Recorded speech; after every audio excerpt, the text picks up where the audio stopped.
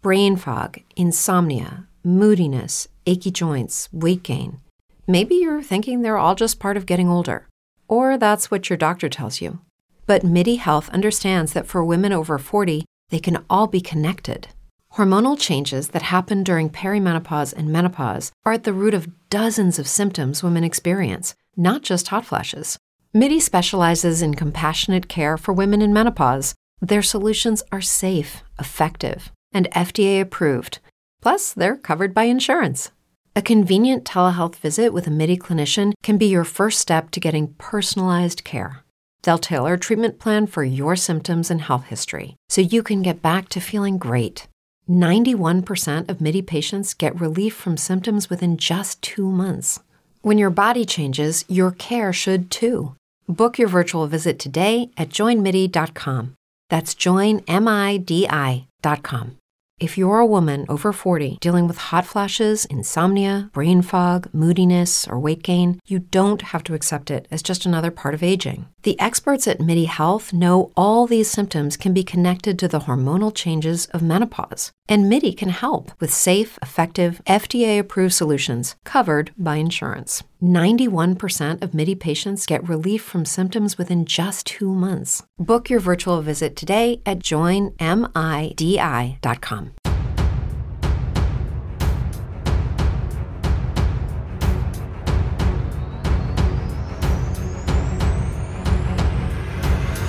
Welcome to the Marvel Alliance podcast, where we cover anything and everything to do with the Marvel Universe. From the comics, TV, and movies, we'll go from Mojoverse to Earth 616 to the Null Time Zone in order to bring the Marvel Universe right to you. I'm the Uncanny Chris.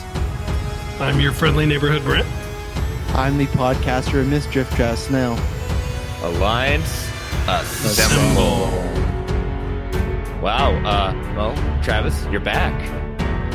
I am back. By a series of unfortunate events, I am back for the opening segment of the show. You know, I try to give the people what we want. There was a poll put up by someone. I don't know. John Hazelton, you are to blame for this, but... or celebrated. Yeah, you are. Yeah, or celebrated. Yes, you could look at that either way. But you know, he's a patron, and he said he wanted to hear some thoughts on a certain trip. So, we'll see what happens. The poll went out there, and here I am going to talk about some Spunknik or whatever they call it. But yes, I acknowledge that.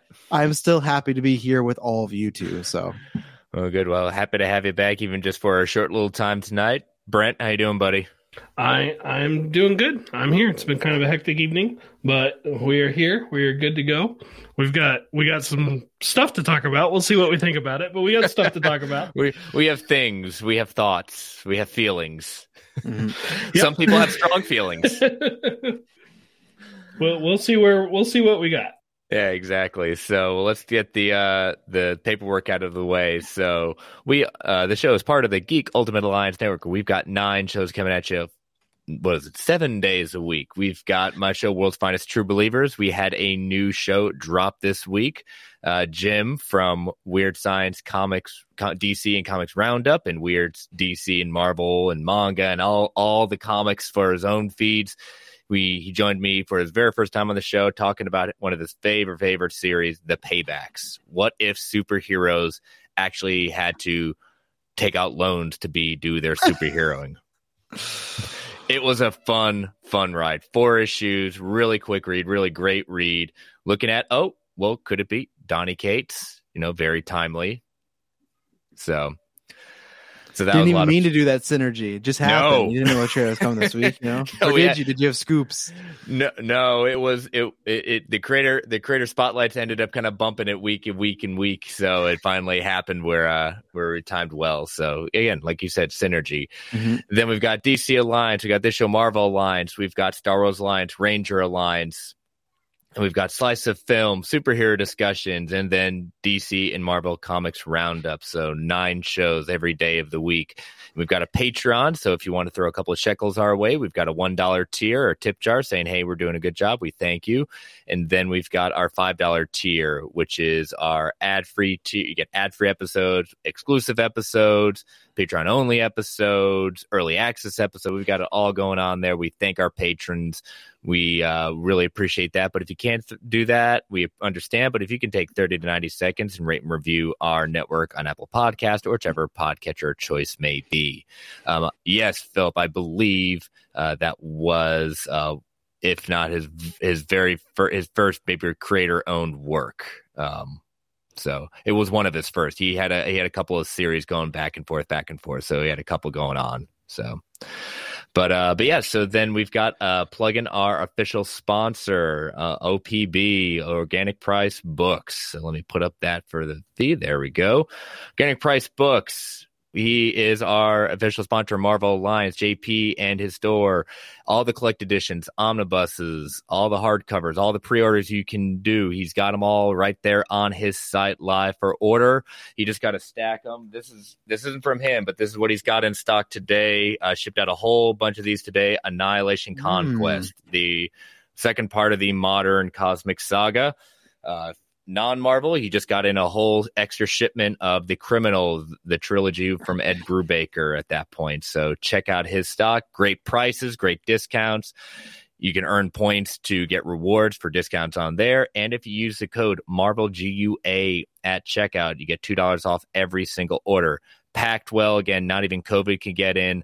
I know I'm down with the OPB. Check him out. Again, organicpricebooks.com. Ships to U.S. and international. So thank you, JP and Organic Price Books. So, gentlemen, we have another trailer to talk about. We do.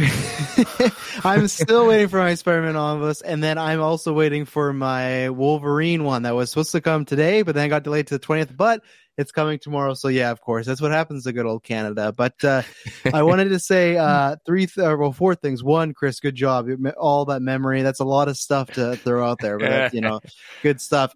Three things just to shout out quickly is on June 5th, we're going to be doing a very fun episode live. It's going to be a crossover between GUA and GV because June 1st is the network's anniversary, but it's on like a random Tuesday or whatnot, so we're going to be doing the Saturday following. It's going to be happening 9 p.m. Eastern. It's going to be a fun time. People that have been on the network before are going to pop in. The hosts are going to pop in, so it's just going to be lots of shenanigans. So please, if other podcast hosts, if you listen to that, start plugging away. It's going to be a good time. What else happening? May 30th, watch the podcast feeds, because two things, as Chris has been talking about, that's when Ranger Alliance will be moving 31st. To that day. 31st. Thank you very much. What did I say? Just at 30th. 30th. And then there'll also be just a quick little podcast with some updates. Nothing bad. Nothing to worry about. Just some fun little minor tweaks. Some things to go, oh, okay, that's interesting. And maybe this show has something going on. You will get to see in less than just 20 days. So by the time you listen to this, and then finally, I know you guys are going to talk about it, but I just wanted to announce for Heinz and for you guys as well. With Loki coming up, it was so funny because we were going to talk about the news, but we're like, oh, Loki's Wednesday. That's cool. That's great. And they're like, oh, wait, Loki's Wednesday. We record on Tuesdays with this show. So we were talking about, and Travis Hines was nice enough because he runs superhero discussions, that we're going to be swapping days. So just for the Loki 6-week episode run right now is superhero discussions will drop on Wednesdays because they don't do live. And then this show will drop Fridays, record on Thursdays. Because the idea is we didn't want to have whoever's a collection, because June I'm going to be on twice with these guys and whatnot. We didn't want to record the episode on Tuesday, talk about episode 2, and then episode 3 already be out. Kind of would be a little behind the times and whatnot. So just for the 6 week, that's a programming note. Those two shows are going to switch. We're going to announce on social media. Will be a bunch of reminders throughout the weeks, but just let you know, just so we can cover Loki and everything like that. And again, big shout out to Heinz for making that happen. It was like, oh, what are we going to do? And just one conversation, good and done, So plus he still owes us for taking one of our segments. So that's probably why he's still in debt. So just a few little things little nuggets I had to drop by. That's why I listen to Marvel Alliance. So well, we took also a little bit of Invincible from him, but we made sure to leave a lot of meat on that bone for him. Yeah, that's true. Yes. Do you really think Loki's the only show they're doing this with? Because I don't. I don't either. I asked me again. I think for this year, well, because the only Star Wars show we have, I know Katie, you just retweeted that. So if you're somewhere in live chat, I think it's just or Boba Fett, right? I think that's the only Star Wars live action show. I could see it happening again next year, but I think this year is going to.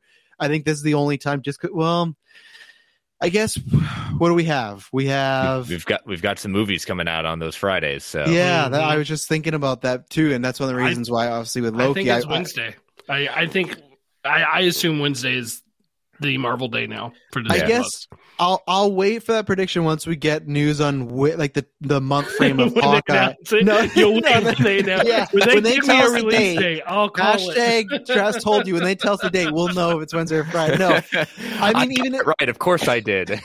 Even if they give us a ballpark of like, hey, Hawkeye sometime in October, then I go, okay, it might miss Eternals, but as of right now, I'll say. No, but I'm not throwing a hashtag Travis told you so because that's like confident. I'm not confident. I think you guys could be very much right with that. I just think because Bad Batch and the combo of Black Widow, but we'll see. I guess could be Wednesday. So if that happens, then we'll have to have a bigger conversation in the future. Yep, we'll just have to wait and see. When is Clay wants to know when is ballpark? What if I think we'll kind of get into that a little bit with Loki, so we'll hold that one. There you go.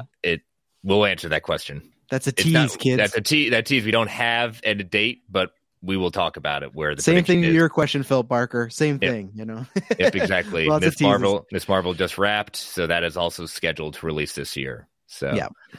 All right. Oh, Travis Hines has one more thing. He wants kickbacks required for a second Switch. I see. Maybe. Great. Well, Maybe. yeah, we'll think about that. We'll talk. We'll talk. So, all right. So we've got a trailer that Danielle RPK was hinting at this weekend. We were going to get a Venom trailer, and true to form, we got our Venom Let There Be Carnage first teaser trailer for the film. I believe this is still slated to come out now next year. No, this year. Oh, September. This year? Is it still this year? September. I think it's September 21st. Yeah. I get them confused with Morbius. Morbius got kicked. Oh, we have no idea. And if you look at the right order, Morbius was supposed to come out before, right? It doesn't make any sense. I don't know why this switch has happened, but well, you look at which ones do quote unquote bigger character at that point. Yeah. So, all right. So we'll do what we normally do, gentlemen. We'll cue this up. Sound is down. I will bring it up on my screen and look at. I have some quotes from Andy Serkis, who's the director of the film. Did a kind of a live premiere on IGN, and so he had quotes during the whole stream of this. So I'll be dropping some of those quotes in there as we kind of watch it. At that point, feel free to let me know where you want to drop it. But this was an interesting trailer. If it was all right. If we're given, just the overall as far as this trailer is just not September 21st. Thank you, Philip Barker. That's the official date of Venom. So there you go. So I was not a fan of this trailer, but there's deeper issue because someone asked me that today. They're like, "Oh, why? Like, give me like one reason why you weren't a fan." I'm like, "No, it's much more deep rather than." I think here's what I'll say, and then I'll get more into it obviously as we talk and more orals after. I think if you really enjoyed the first one, I think this is a good trailer. I think it has that similar vibe, so you have that going. But for myself, this is a much more of what I feared would come, and here we are. What about you, Brent? I would echo those sentiments. I don't think if you liked or if you love, like some of my coworkers absolutely love the first Venom movie, and so like they were like hyped up, like they were all about this. I was hoping, and to be fair, we've got like 2.5 minutes of footage. I was hoping with Andy Serkis coming in, it would feel like a different movie. And I think the first movie really suffered from feeling like Tom Hardy was making one movie and everybody else was making another. And I still I just question it. And so if you love the first movie, I think you're going to love this one. If you have issues with the first movie, I think every one of those issues is either there or enhanced. And so, and again, and that's just on 2.5 minutes of footage. And you know what? It's a better first trailer than the first Venom movie had, where you don't even see Venom. So yeah, we'll give him that. Or you barely saw him until the very end at that point. Well, it's interesting when you brought up, Brent, because it wasn't as bad as some other movies we've heard recently, but we had heard reports that what is it, Ruben Fleischer, I think was his name, and then Tom Hardy maybe didn't get along as far as this movie and whatnot. Not maybe terrible creative differences, but had different visions, and that's where I guess I'm wondering if the more comedic kind of some people would describe as charming stuff with Eddie and Venom is definitely more what Tom Hardy likes, because that's still a lot in this trailer. And I think that's the thing that I was kind of disappointed with this trailer, because okay, Andy Serkis could be a different tone. Here we go. And then I thought, oh, this looks like it's much more of the same. And the trailers are like, it's two trailers in one, as far as one's the comedic adventure and one's the super serious, here's a serial killer. And that's the same thing as like the first Venom. You had Tom Hardy doing stuff, but anytime Riz Ahmed was on screen, he was dead serious. It's world domination. It's all this stuff. And it's funny because like when we talk about that first trailer, they were all serious, right? Like all the Venom trailers leading up to Venom 1, like if it was humor, it was like the turn the wind, but it wasn't the humor we got in the first movie. So now, like, we got the serious trailers, and then we saw Venom 1. I'm like, okay, this is much more comedic. This time they're fully on Front Street, like, hey, there's lots of comedy in here. I will say, surprising about how many people like the first one. I saw lots of people dislike this trailer and just say, like, I saw lots of people just saying they'll pass. Like, even the pandemic, like, this isn't for me. But as Brent was talking about, like, people loving it, I remember the outer body experience I had when I saw the first one, and it ended in the theater clapped. And I couldn't believe it. And this wasn't pandemic times where we were dying for a movie. It was just the regular time. So, as you know, look at, there's a big boycott last week for Elon Musk to do SNL, third highest rating. People are saying, they're not going to watch all this DC stuff. You're going to watch it in a year. Batman will be the biggest thing in the world. It's the same thing as this. Is like, Twitter is not the real world. So many people kind of dunking. Yeah. And many people kind of dunking on this. Yeah. Many people dunking on this trailer. That Venom almost made $900 million. There are tons of people that are going to be excited, and they liked it because of that comedic stuff. So it's been an interesting reaction. What about you, Chris, before we start over? What were your overall thoughts? Yeah, I agree with what y'all are saying. I'll use the word double down. When hearing what happened with the first one, Tom Hardy's disagreements, his very vocal later disagreements about it, and when Andy Serkis came on board, I said, okay, they can't just totally rewrite the entire kind of film and change entirely the tone. I knew some of the tone was going to change, but I think I'm going to reserve a full judgment on this until we get a proper trailer. This is the teaser. This is just like kind of reestablishing, let us know the players. And then I want to see like what this first full trailer does to really kind of do it. I don't think it's going to be a massive shift. I'm going to go see it. I was okay with the first movie. I'm a big fan of the character, especially what Cates has done with it. I think he's definitely changed a lot of it. I'm not necessarily fully on board with how the symbiote is kind of portrayed in this. Yeah, I get to some extent, but it just seems a little too goofy than what I'm used to seeing the quote unquote other, what the alien symbiote really is. How he reacts. So especially like unless anyone has anything to say, I think you could hit play. I want to get to some of these a few before I forget. Tim Rooney says perhaps because I have no expectations for the flick, I enjoyed this trailer. That is key. Yep, yep, exactly. That's why I tried to kind of reserve judgment as well. I didn't love the first one, Clay says, but it was tolerable. This one is just cringeworthy to the max. This is almost Mortal Kombat level. How much are Clay and Joe talking about Mortal Kombat? I know. They keep bringing, somehow it keeps coming up on DCA. Back. Joe has a question for us later on. That's funny. Philip Barker says, this mess looks like a lot of fun. Serkis is a boss at motion capture. Venom actually looks great in the standstill, and standstill they have up ATM. At the moment, the one we have like right now, yeah, he looks he looks beautiful. Oh yeah. Mm-hmm. You made a comment about waiting to reserve judgment till further trailers.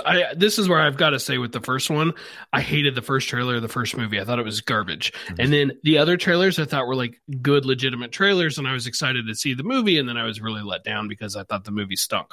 I have since elevated it to, well, it can't hurt me or disappoint me anymore, so it's okay.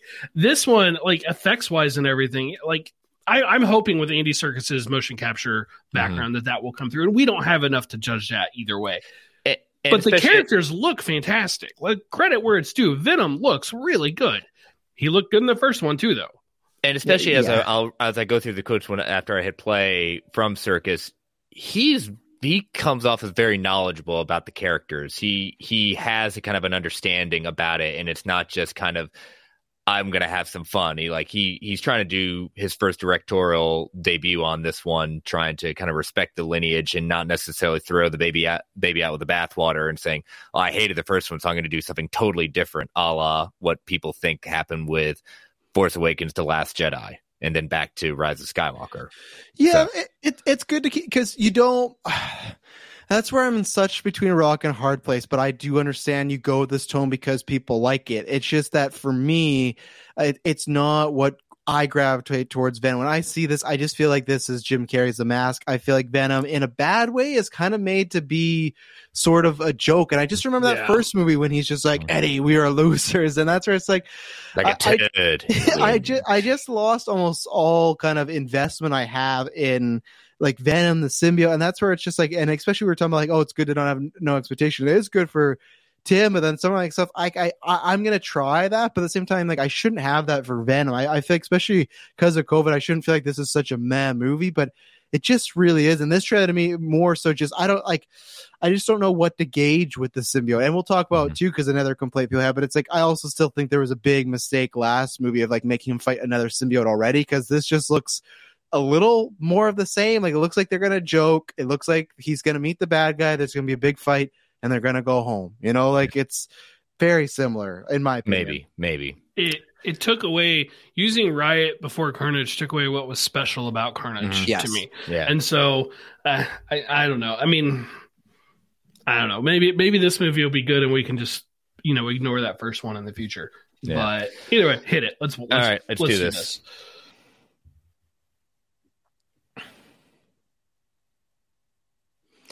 So, we see this kind of, the chaos circus goes on and says, we're in effect an odd couple relationship. He says we're about a year and a half since the first movie. They're still trying to figure each other out. It basically, the symbiote is a disaster, and Eddie looks like he's at its wit's end trying to survive.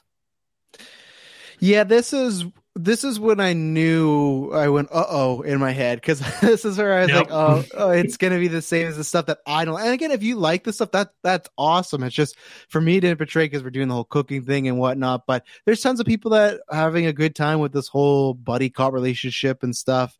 Obviously, I imagine you'll pause right there.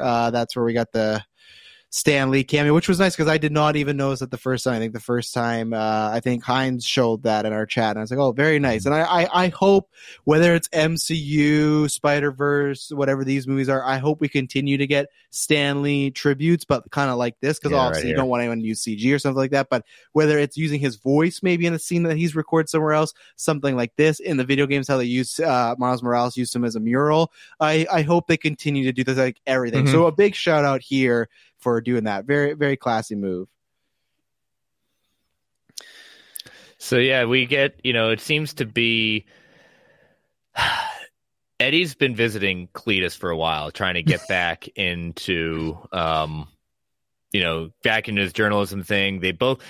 They're saying, and look, these drawings, like he's got a lot. It may be hard to see, kind of, again, we can't blow it up full screen for copyright purposes, but there's a lot of drawings on here, and those are definitely, I think, going to come back into play. Cletus's background in the comics, came from very, abusive background.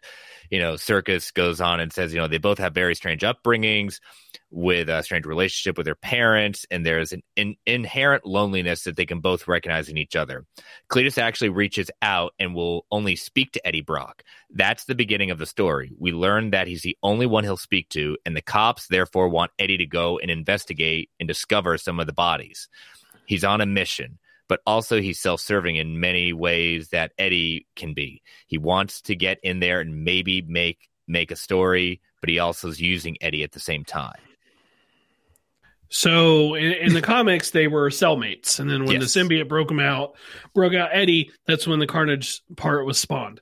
It seems pretty obvious here. Then, like, they won't be cellmates; they'll get to know each other, and Venom will come out at some point and leave his spawn behind and go to Carnage. Like, to me, that kind of change is totally fine. Like, I feel like that still keeps the overall gist of the characters. That one doesn't bother me at all. Yeah, it does work. The only thing that I want to see more, because I think we won't hear, but later on they have Cletus have some dialogue about, again, and this is what Venom 1 felt like, very kind of 2000s comic booky, and it's very much Yes. like we're and he's like, we're the same, we do things and we hurt the people around us, and it's like, I guess, but as of right now, the character they've set with Eddie Brock and Cletus is a serial killer, he's killed his grandma, he's done all this stuff.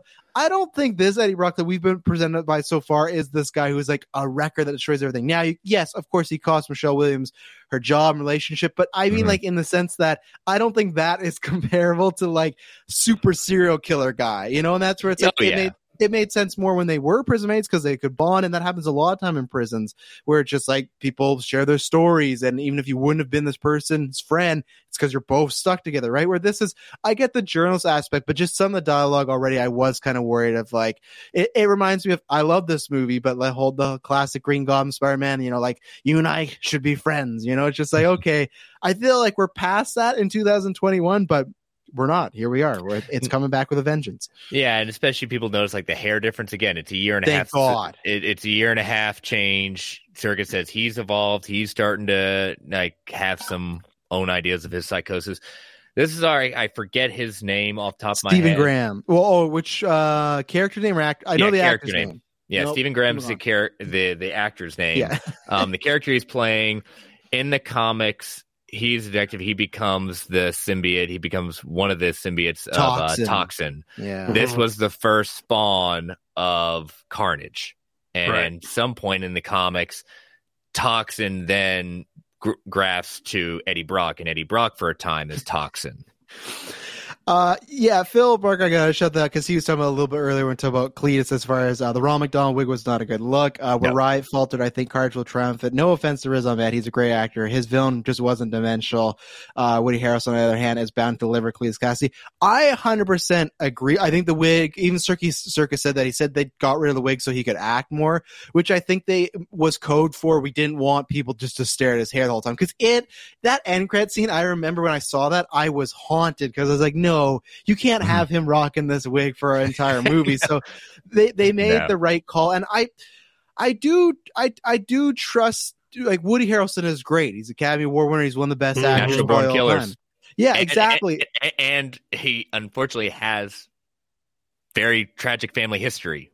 Oh with yeah, serial killers. So. But I do worry just because, like I said, all I have to base is the end credit, and to me, we'll see him in a second, but his performance just in this trailer, for me, I thought was going to go either way. I think it's either going to be great, or if you like it, I'm sorry, I feel like it could be very Leto Jokerish, for it's so over the top where it might take you out of it, but this movie's already over the top, so it might work for it. Mm-hmm. Yeah. So we get Michelle Williams back. I cannot believe she is back.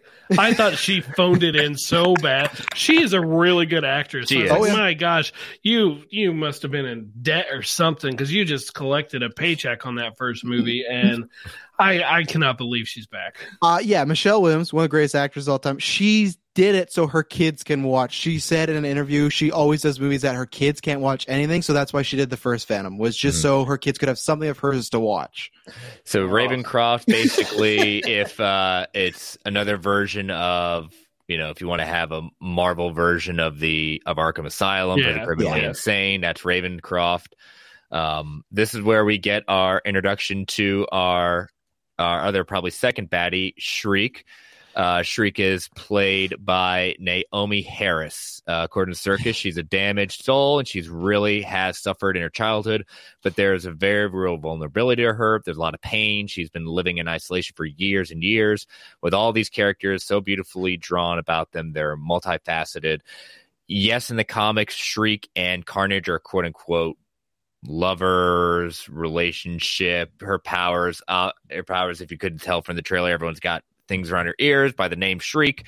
She has supersonic abilities, also can manipulate people to basically go crazy, at least in the comics. So we didn't see a display of her powers in this, but she's very much a part of probably the seminal one that we all of us probably thought the title should be for this, Maximum Carnage. No, this should not be Maximum Carnage. Well, it shouldn't be Let There Be Carnage. It definitely shouldn't be that. Actually, I don't mind the title. I don't care about the title. I have heard far worse titles than that.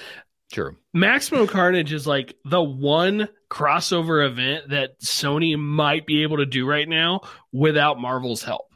Like, because they do have access to a number of characters involved. Not all of them. Like, they don't have Iron Fist. They don't have Captain America. Spider-Man's a little iffy, but they do have. Well, there's one more to, they can do. There's one more they can do without Spider-Man. Well, we'll save that thought because I know what you're thinking. But it's like Maximum Carnage is like the most famous Carnage story of all time. Correct. Yeah. And they're gonna have Morbius. You know, they're gonna have who am I forgetting? There's at least one of the Black Cat. It's Black Cat. Like there are other characters that they could bring in who are involved in that. And they shut up. They can do. We don't talk about Jackpot. She's gonna be the main. She's taking Spider-Man's role. It's Jackpot versus Carnage and Venom. We can do they can do Maximum Carnage. So it's like no, if they just blew the title on this, that would be such a waste. I think that's a fair point. Your point. I see exactly your point. I'm just saying, like, if people had a problem with let there be Carnage, I think people would jump to why wouldn't it be Maximum Carnage? I agree with your point, Brandon.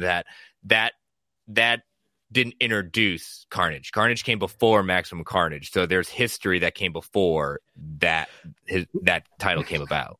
I guess I agree. Couldn't they do Clone Saga? Brent would love Sony-led Clone Saga. That would be that would be a huge wild ride. I would love to see it, but I don't think Sony could handle it.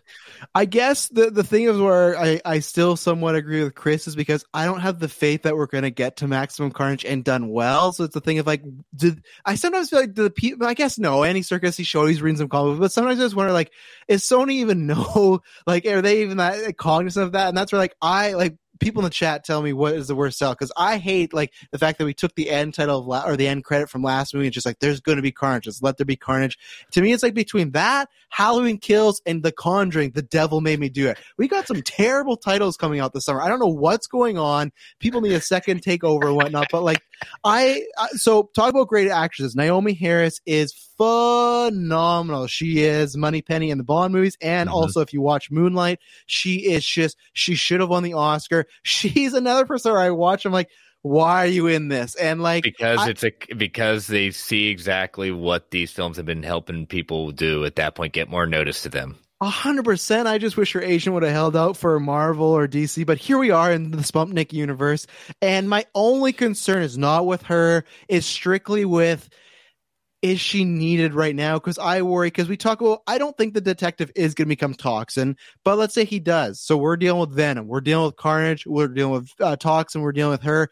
I'm not going to pull the classic, there's too many villains. But with Sony, I am, because that's been a Sony problem. And I don't think they could handle one villain last movie. So her inclusion as an actress, I'm excited, but the character and seeing all these people kind of together, I do worry, are we going to get too much going on just because it's Sony? Even if it was DC, I wouldn't really worry because they've pulled that off before. MCU's pulled off before. X-Men did with Days of Future Past. Sony, like their last live action movies have not been the greatest track record as far as multiple villains. Amazing Spider-Man, Spider-Man 3. So yeah. So let's continue on. It's crushing the spider. Gotta like that. Yeah, that's a nice little tease. I like. Mm-hmm. It's very fun, even though I feel like Circus's comments, I have no idea what world we're playing in, which I'm sure we'll get to. But and the thing is, we still don't know how the Carnage symbiote got into Cletus at this point. We just know that he has it now. Cool scene. I love that it goes into his body and then the red symbiote pushes it out. Very cool. Yeah, Circus says, he's had fun playing with the idea of Carnage. He can turn into mist. He has all manner of tendrils. He can take out different forms. He can weaponize them in different ways. All symbiotes reflect the personality of who they take over. Pause on that money shot. Oh, hold on. Sorry. Hold on. Get to that point. Not the title. Don't show me the title. But no, yeah. Give me a second. I'll get it back. I think there's going to be lots of cool visual things. I will be in the minority. I'm with a lot of people where I think Venom looks outstanding. I think Carnage, I'm waiting to see the movie because he looks just a little. My problem with the last movie as well with Riot, and this is like a problem I have with Transformer movies, is when Riot and Venom were fighting, you couldn't really tell. And now he is red, but the thing is I wish they made him a bit like, I don't think he looks the greatest. I think he looks like, okay, of course he looks like Carnage. He looks good as far as like, they could have screwed her up, right? Could have just been Woody in the wig and he has some. No, I think it looks comic accurate, but I'm hoping some like color grading or something happens because the look to me is fine, but it's not like Venom where I see Venom like, oh, he looks perfect. He just kind of he to me looks like when people do YouTube fan made trailers and they take like a moving photo or a GIF or something. Like he doesn't look great yet, but I will hold full judgment till the movie. I think they should have maybe added a bit more black. Like I think they could have done a bit more of a brighter red than this kind of orange red we got going on. But how do you guys feel about Carnage? I thought it would look good for what we got as a first look. Mm-hmm. And again, I think we're going to get a little bit more in the next trailer that's going to come out. The thing with the symbiotes is Venom is basically kind of built like a quarterback, in the sense of he bulks his way through his muscle. Carnage is not like that, but Carnage he's very psychological. He's, again, psychotic at that point, quick moving at that point, can take the energy and give it back to you tenfold at that point. He's not going to beat you brutality. He's going to wear you down as fast as he can go.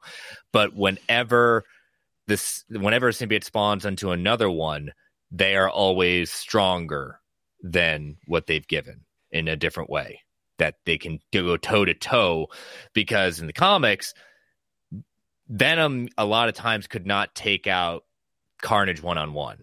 Mm-hmm. It was always going to be someone else possibly doing it. Now it's different, but again, as the initial meetings, he could not always take him down one-on-one. And initially that was because Carnage, almost Superman, like they said it was like he was born here, things were different on Earth compared to wherever their home planet was, and that affected the way he was spawned, which is how they explained how he seemed to be. Even though he was very lanky, he was more powerful than Venom, and he could do things Venom couldn't, like projectile solid pieces of symbiote and turn them into blades and things like that. Yeah. I think he looks great. I really do. So I'm like, credit where it's due. I think this looks great.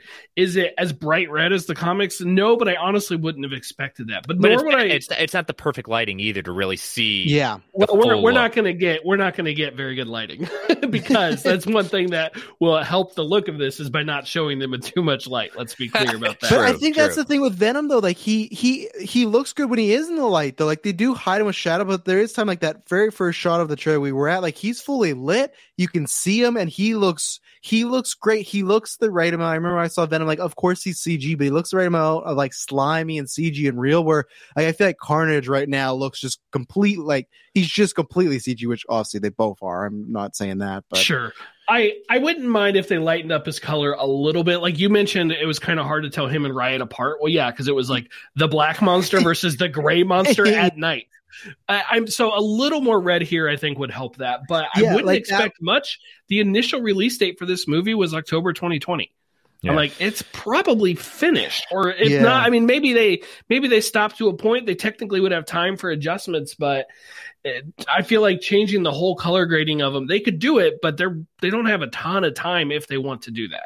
See, in this shot is what made me worry, because he, like, you have some red, but I feel like you look at his entire body, some of his tendril, he just looks black again, and that's when I worry, like, when they fight and if they're in the dark room, is it going to be that and like Chris pointed out, yes, I almost call him Sonic because I was going to make a joke about Sonic, but Carnage is much more lankier and skinnier, so you could probably tell them apart. But just to me right there, if you like that, if that was imaged any smaller, like even looking at it right now, that might just look like Venom. And to be honest, in my opinion, yeah, you got the bigger white eyes, but I just think that you're probably right now thinking about that. I didn't even think about how many times it's been delayed. So I don't think he looks awful. I remember seeing like, okay, I wish he was a little more defined. Maybe that was because I feel like Venom's so defined, like his white veins and whatnot, the tongue. So we'll see. We'll see.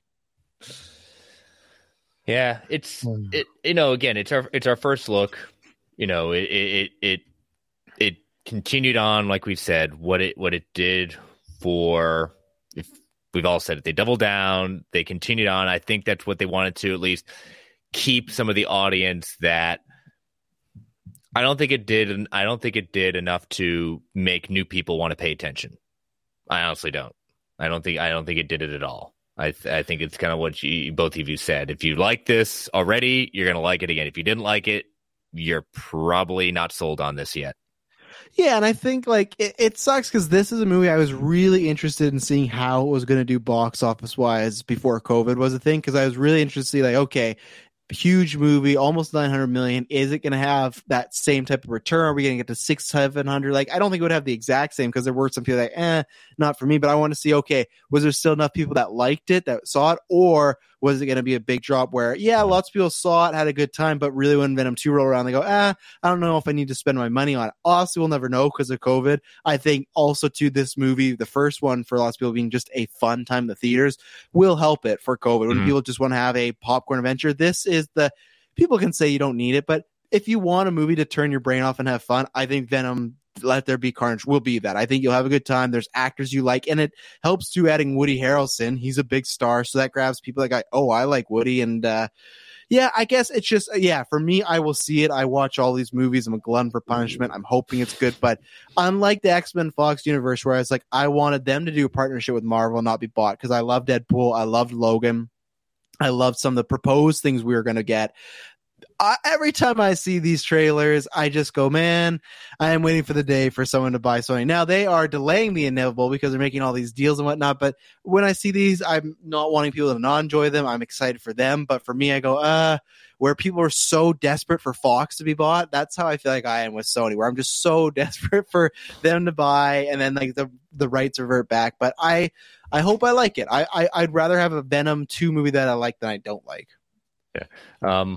Brent, did you want to get some thoughts in? We'll take a pause for an ad break before we'll continue Venom at that point, but I wanted to take a pause for an ad break unless you got some quick thoughts. I think just my final thoughts on the trailer would be, if for me, I'm going to go into this with pretty low expectations. I'm not expecting you go into certain franchises and you just expect better things or worse things. And as long as you can go in with like expectations in the right realm, then perhaps maybe you can get something to enjoy out of it. If I come out of it and say, well, the story was dumb and the acting was bad, or at least for some of them, but there were some cool visuals, I might have to call that a win, which is kind of what I said about New Mutants after I saw that. It's like, well, there were some cool visuals, so hey, at least they gave us that. So that's where I'm sitting.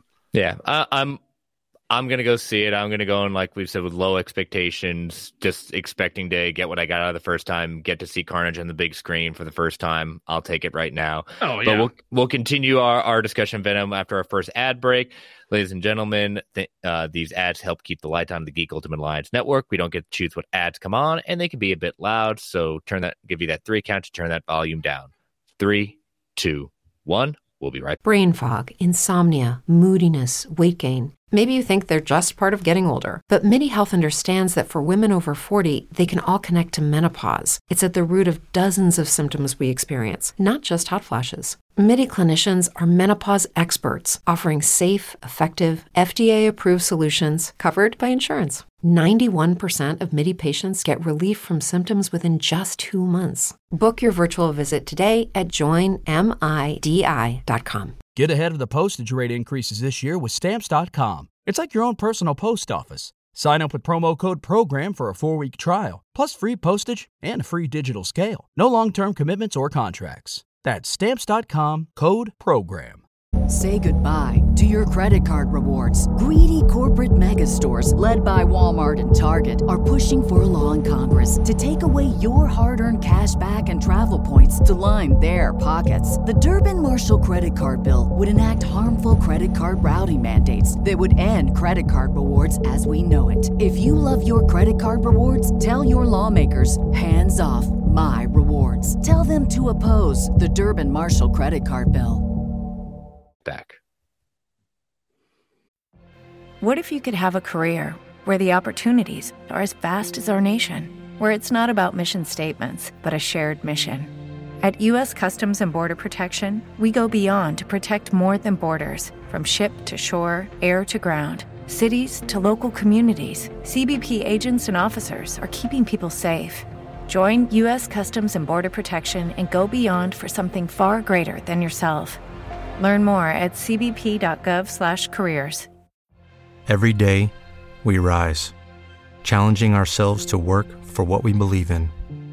At U.S. Border Patrol, protecting our borders is more than a job. It's a calling. Agents answer the call, working together to keep our country and communities safe. If you're ready for a new mission, join U.S. Border Patrol and go beyond. Learn more at cbp.gov/careers. Hello, it is Ryan, and we could all use an extra bright spot in our day, couldn't we? Just to make up for things like sitting in traffic, doing the dishes, counting your steps, all the mundane stuff. That is why I'm such a big fan of Chumba Casino. Chumba Casino has all your favorite social casino-style games that you can play for free anytime, anywhere with daily bonuses. That should brighten your day a little. Actually, a lot. So sign up now at ChumbaCasino.com. That's ChumbaCasino.com. No purchase necessary. VGW Group. Void where prohibited by law. See terms and conditions. 18+. And we're back. So we will. Are you? You want to? No, I want to stay for the questions, and then Okay. I gotta go. But I want to address Clay, who says, "Don't say you'll turn your brain off to see a movie." Everyone does that, and Clay, you've probably even done that in your life. If I were to watch The Scorpion King starring Dwayne Johnson, and I were to critique that movie, and I were to talk about the plot and the character development, all this stuff, I would probably fail and talk about how it's a bad movie. But if I just sit down and go, I just want to have a fun time, I just don't want to care about why this character do that, then it's the same way as like not watching with a critical eye. I think it's the same way as like eating junk food. We're not supposed to, but it's like, I just want that. So you easily can turn your brain off to watch a movie. The same thing with Fast and Furious.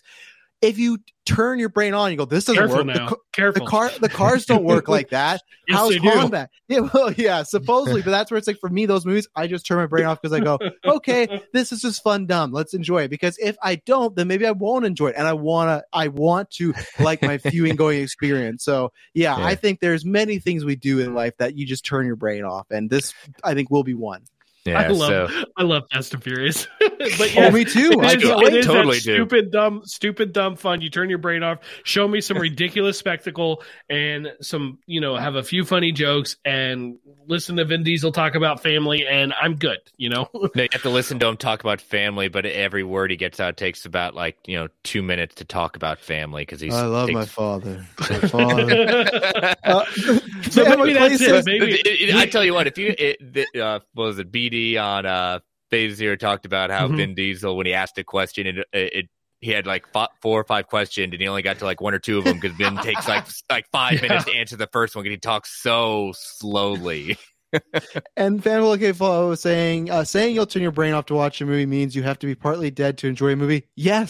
Yes, and that happens sometimes. You have to do that to get through some of these experiences. And that's if I can watch Venom 2 and enjoy it, but I have to be partly dead, I'll take that as a win. Maybe that's what I have to do.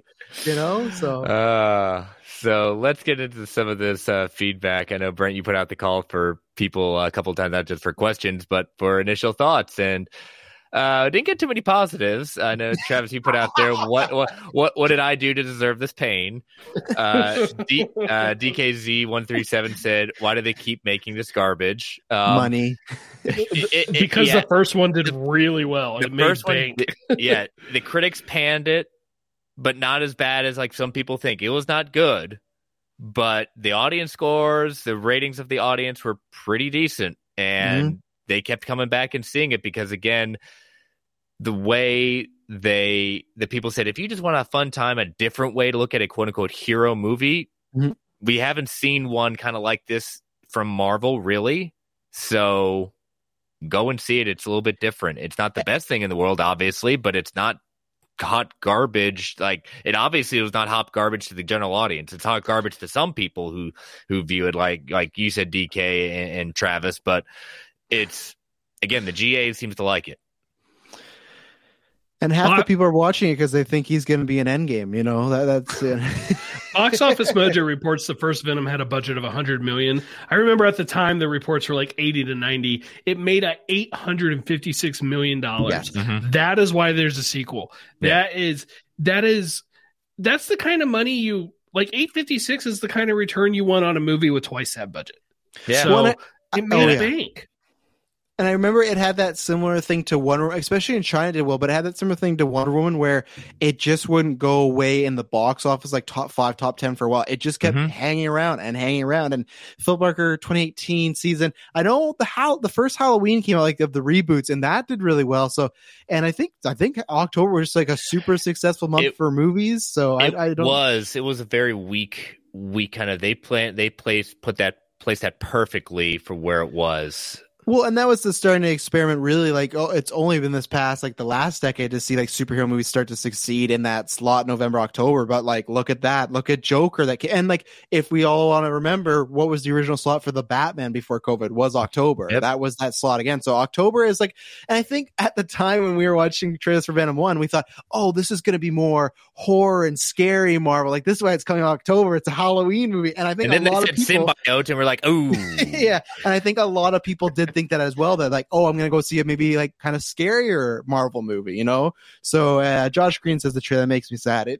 I agree with you, but you know what, as we've talked about before, low expectations. Now you kind of, to me, it won't be like the first one I know I'm going into. So if I'm disappointed again, I go, okay, I was expecting that. It's we have somebody's going to correct you, by the way. The Batman's original release date was summer 2021 because there was summer 2021. Yeah, it was that June because for a while we were going to have 1 month where we got both Batman and Spider-Man in the same month. You're like right. The two biggest characters ever, and then they both got pushed back, and then now they're all totally off. And so the second date was somebody. October, I'm trying to save you feedback. Somebody. No, 100%. I need some. You got this wrong. Why are you hosting a podcast? You don't know anything. Yeah, and so the second date was October. So yeah, fair enough. So I stand by my Joker and I stand by my Venom.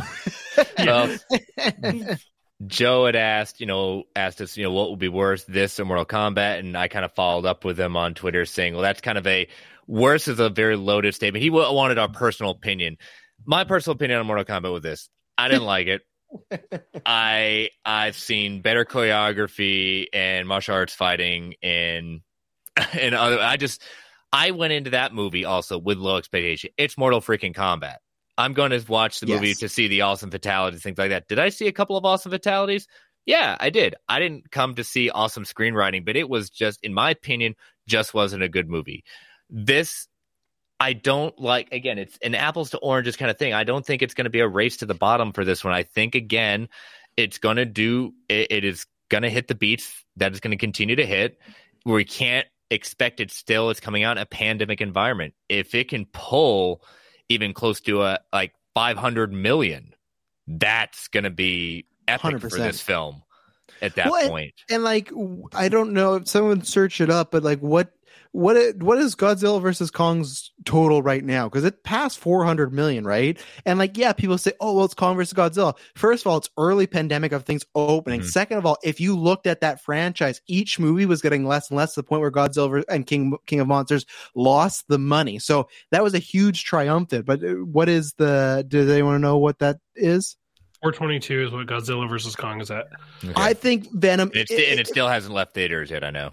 Venom and 500, 600 million, that's within striking distance. I think if Godzilla vs. Kong can do that, I really do. Because especially like we talked about last week, I think there is the reverse of superhero fatigue. There's a superhero crave because of lack of that for the past year and a half. So if Godzilla vs. Kong can do that, I think Venom can. If it can't, then that shows maybe more people did dislike it that we knew than the first go around. So I think the critics are still going to pan it. I think the general audience is still going to flock to it.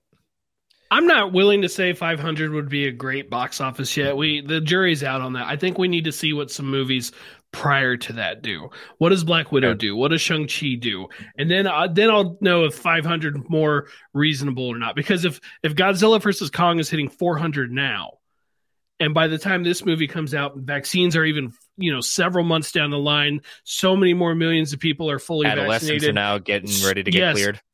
12 to 15 is getting ready to clear. In September, they could be as low as 2-year-olds for Pfizer. So many more people who will go see this movie, because you'll have 10 and 11-year-olds go see this movie for sure. Oh yeah. I don't know if 500. I don't know if I would think that would be good. I will tell you, pre-COVID, if this did 500, I think that'd be a disaster. Yes, because you got to assume that its budget went up for the sequel as well. It's not very often the budget stays the same or goes down. Occasionally, but I mean, I'd have to fact check this, but I think Homecoming and Far From Home, the budget actually went down, but it went down by Robert Downey Jr.'s price. It went down by $15 million. And so it basically stayed the same. But that's rare. Most of the time, these budgets go up for the sequels. 500 might be reasonable. We might see what Black Widow does and Shang-Chi does and be like, wow, 500 was awesome. Yeah, you're right to preserve, because there was a lot of distance between maybe Black Widow hits 500, and by the time we start seeing an increase in people going out, it has more of a chance at that point. So you're right, we do need to see a starting point, and it's a long time until we still got a number of months and a number of movies to kind of see exactly where we're at. Yeah, I looked. There's obviously, because it's still far out, there's no budget yet for Venom 2, so we'll know that closer. And I think for me, I think 500, 600 is good because we'll have to see the budget, but then I also just think because you got to factor in still COVID. Yeah, people will be vaccinated, but still COVID. But also, I think I would have thought, even in regular world, there still would have been a bump down because I feel like less people are invested to go see this. I could be wrong, but I feel like to contribute to like some COVID and some of the like, I can pass, I think that might not be bad. But like you guys said, we'll have to wait and see. As far as the Mortal Kombat thing, I'm talking about turning your brain off. I enjoyed it, but it's the same thing. It's not a good movie. But the difference is for me is Mortal Kombat, which I liked as a child. I can, if it's the way it was, not be that disappointed. Venom means a lot more to me than any of those characters there. So that's why I think I will like this less, just for the fact of I'll try to turn my brain off, but the whole time I'll be like, why are you doing that? What are we doing here? Don't do that. And that's where Mortal Kombat, I'll go, oh, okay. And then I'll move on. I hope we get a sequel, but I think I'll probably enjoy this one less unless I'm surprised. How about you, Brent? You know, it's hard to say because Mortal Kombat, I mean, let's be honest, that movie was pretty bad. Yes. I liked some of the action and I enjoyed some of the fight scenes. So if I, were to turn my brain off, there were things in that I could enjoy. That's gonna be our tagline for this thing. Turn your brain off. Marvel Alliance, turn your brain off. It wasn't a good movie. Like, you want to talk horrible acting and terrible dialogue like that. Mortal Kombat, horrible acting. That's the subtitle of that movie. This, at least, like, basing off what we know of what we saw in the first movie, what we know of this, I feel like I probably will enjoy this one more. I'll get more out of it because I will be seeing Carnage for the first time. Yes. And while I have my problems with the first movie, Tom Hardy himself did a good job. So there will be elements that will make me cringe and roll my eyes, like pretty much anytime they try and go into the buddy cop area, because to me, that's not who Venom is. Correct. I do think overall, like, when I get those cool visuals, the cool visuals will be, instead of being like some random new character I've never heard of that I literally had to look up to find out if he was created for the movie or not, it'll at least be Venom and Carnage. So yeah. I'm going to give the edge to Venom on this one. Mm-hmm. Yeah, I think, again, I like what you're all saying. I agree with that. The investment in the characters, I love what Venom, a lot of the early stories of Venom, when Maximum Carnage, Lethal Protector, his crossover with Ben Reilly, Planet of Symbiotes. Those are some of my favorite early Venoms. When we got Flash Thompson taking it over at that point, that was a cool reimagining of it. And with Donny Cates, he has completely done something really awesome that I have loved what he's done with it. And it kind of leads us to our another question. But when I go into these films, as I'm sure you all, and I don't want to speak for you at that point, I try to kind of keep my nerd brain on there saying, well, that shouldn't have happened. That should happen like this. I go and try to see what the film I got and then say, okay, guess what? I still have this. I still have this to go back to, what I like, what I enjoy. No one's going to take that from me. So if they didn't do it the way I like, okay, great. But it's an interpretation I just want to see. Yeah, if I had any of that mindset left, the Killing Joke animated movie sure took it away from me. So I agree with you. That's the best way to just look at it as like almost like a parallel universe to that story, or a what if to that story. So that doesn't really bug me. Like when we talk about the changes, like, so many people still get hung up like, well, it's not Civil War. It's not. It's just like, it took the concept of there is a government struggle between the heroes we love and they picked a side. It sounds like the same story to me. Yeah, we changed some stuff in the middle, but it's like the essence was there. The same way the essence of Infinity War still has the same thing as Infinity Gauntlet. Tons of things changed. We're missing tons of characters. So yeah, that stuff doesn't. But I just get more. are happy with it more because they do something from the comic book. I go, oh, cool, that's a tribute. Like when they did Cap and Tony Clash from Shield, it's like, oh, awesome. So yeah, that stuff never really bugs me. It's kind of like that, or the actor has to look as the character. It's like, no, not really. Like I'm just here for good performances, good scenes, good story. So I'm not expecting this to have anything where like even if they did Maximum Carnage coming up, if they did change Spider-Man to Jackpot, yeah, I would question that quite a bit, but I go, okay, well, let's see what you got. Or maybe they change Spider-Man to Silk. Maybe they're like, hey, we've done Silk. This is our character now. Or whoever, Olivia Wilde, which she's not making that movie, but whoever that character is she's working on, maybe that could be the Spider-Man stand-in. And I'm not going to ride and be like, oh, it has to be Peter Parker, or I'm not watching Maximum Carnage. So. Yes, Tim, you are correct. Who did Mark the Scorpion did take the symbiote worm, but hated that story, hated that arc. Well, just keep that in the back of your mind for one of these questions coming up. But before we get there, to me, kind of what Travis was saying, the essence, I call it the spirit. As long as they got the spirit of who the characters are, right, at least close to it, then I'm willing to overlook a fair amount of changes. It's like I don't need a carbon copy of the comic book. I can absolutely enjoy that stuff when we have it, and I definitely appreciate it. Invincible was very close to the comic book, and I loved seeing that stuff. But the changes don't bother me because the changes were still to the spirit of the character. As long as the spirit of the character is there, I am probably going to appreciate it.